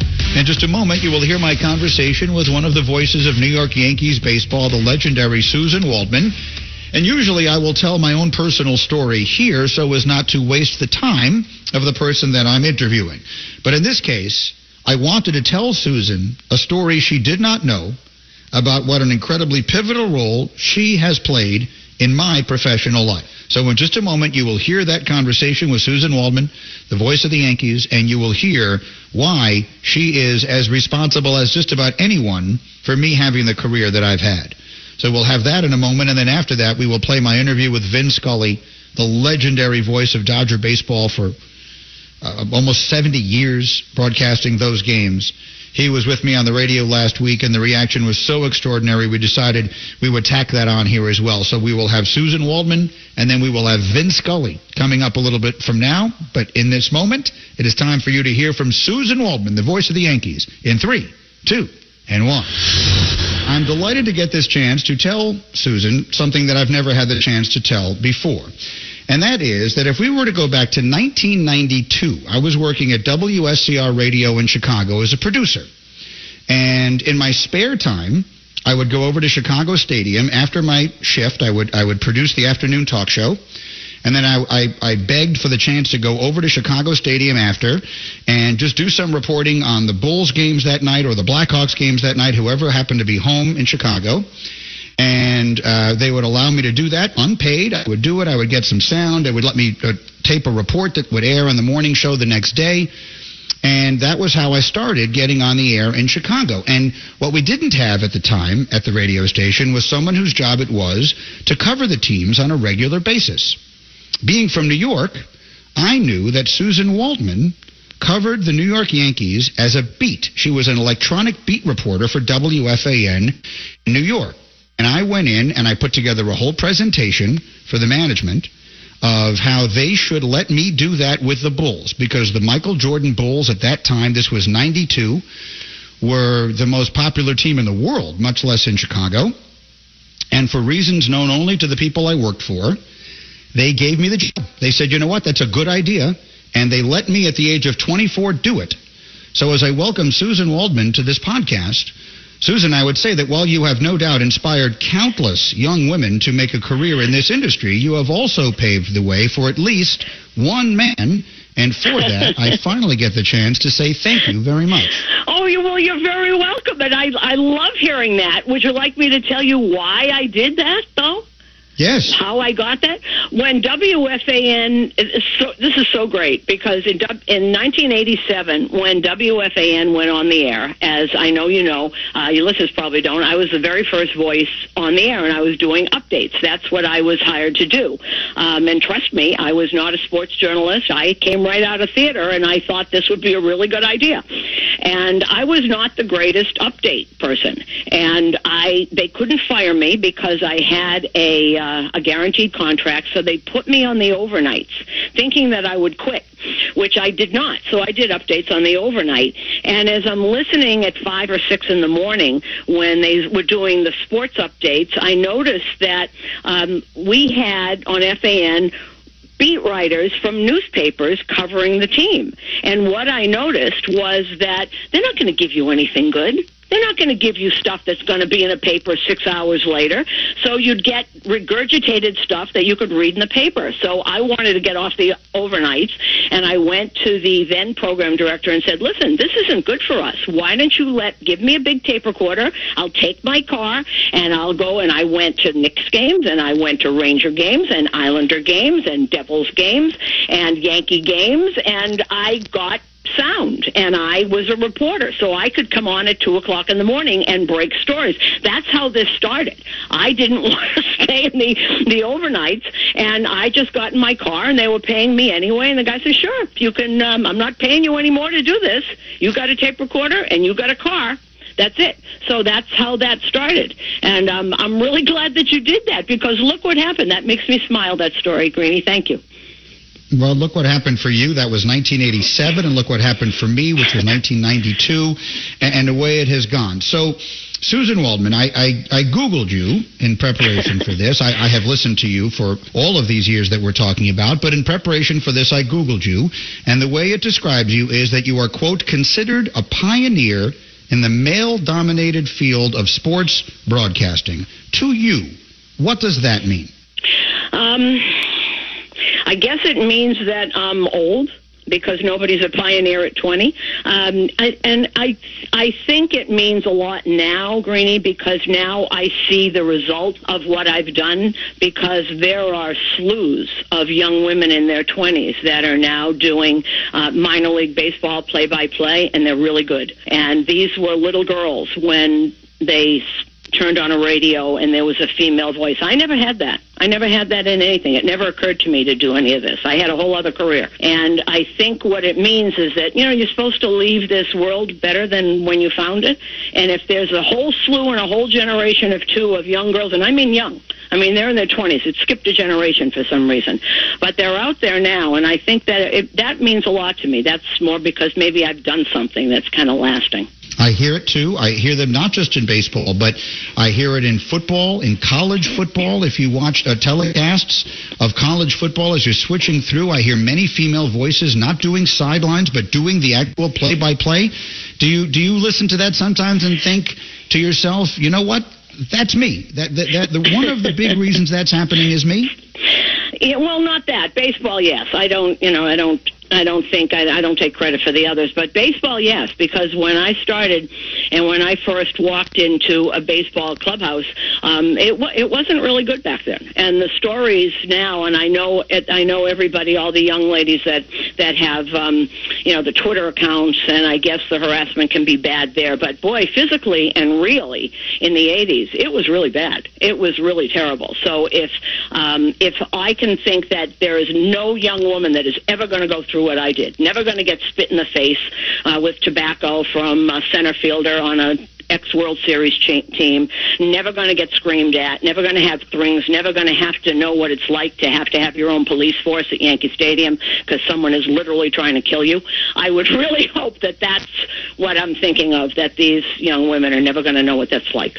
And so how would you describe what it was like? If they were to say to you, Susan, we put up with a lot of crap on social media. We put up with a lot of crap in a variety of ways. But it is different from what you put up with. How would you describe what it was then? Well, I can tell you stories. What I found back then was an amazing amount of kindness and an amazing amount of just cruelty and not a lot in between. I was lucky because the New York Yankees, obviously, Don Mattingly was in there, and Dave Righetti was in there, and Ron Guidry was going to get in there, and Dave Winfield was there. So I never had any problem in there.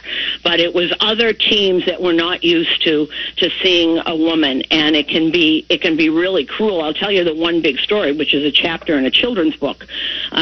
Toronto back then was kind of odd clubhouse, and in 1987, towards the end of the year, they were at Yankee Stadium, and they were going to take the train down to Baltimore. They had a big weekend series, and if they won, they were going to the playoffs. I think they were fighting Detroit then for the division, the pennant. And George George Bell had not talked to the New York press all year because he thought that the New York press votes had cost him the MVP vote in 1986, and it went to Mattingly. So the voting for Mattingly kept him off there. So he wouldn't talk to anybody.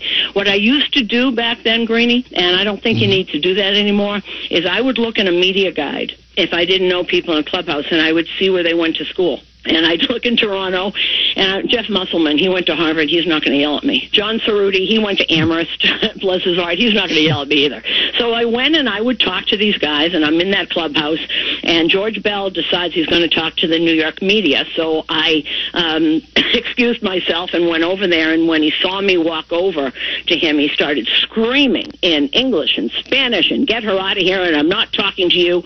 And back then I didn't react as I do now, and I just stopped, and everyone was staring at me, and I got tears in my eyes, and I started to walk out of the room, and I'm thinking, God, just let me get out of here before I start to cry. I didn't know what to do, and it was dead silence, like in a movie, and I'm just walking, and all of a sudden I hear, what's her name? And somebody said, oh, Susan something, and I hear Susan, and I turned around, and it was Jesse Barfield, and he said, I went 3 for 4 today. Don't you want to talk to me? And I turned around and I went back, and there was Jesse Barfield, and the others came over, and he said, no, this is for her. You go talk to George Bell. Go ahead. And it was the kindest thing, and Jesse and I have been friends for over 30 years because of that, and really, chapter in a children's book about kindness to strangers. And from what I gather, I found out years later, Georgia didn't talk to him for weeks because of that.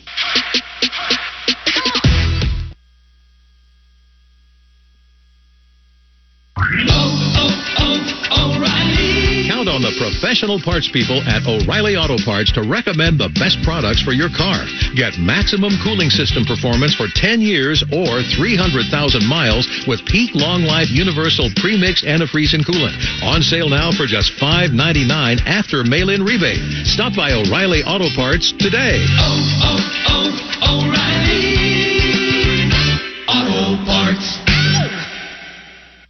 College football, it's the game you wake up early on Saturdays for, even though kickoff isn't until 7. The game where the Goodyear blimp becomes a Hall of Famer. The game that goes just beyond school, spirit, fandom, or love of the sport. It's the game where the comebacks happen. It's the game where anything can and will happen, as long as you have the drive. Because college football is the game that moves you. We get it because it moves us too. Goodyear, more driven.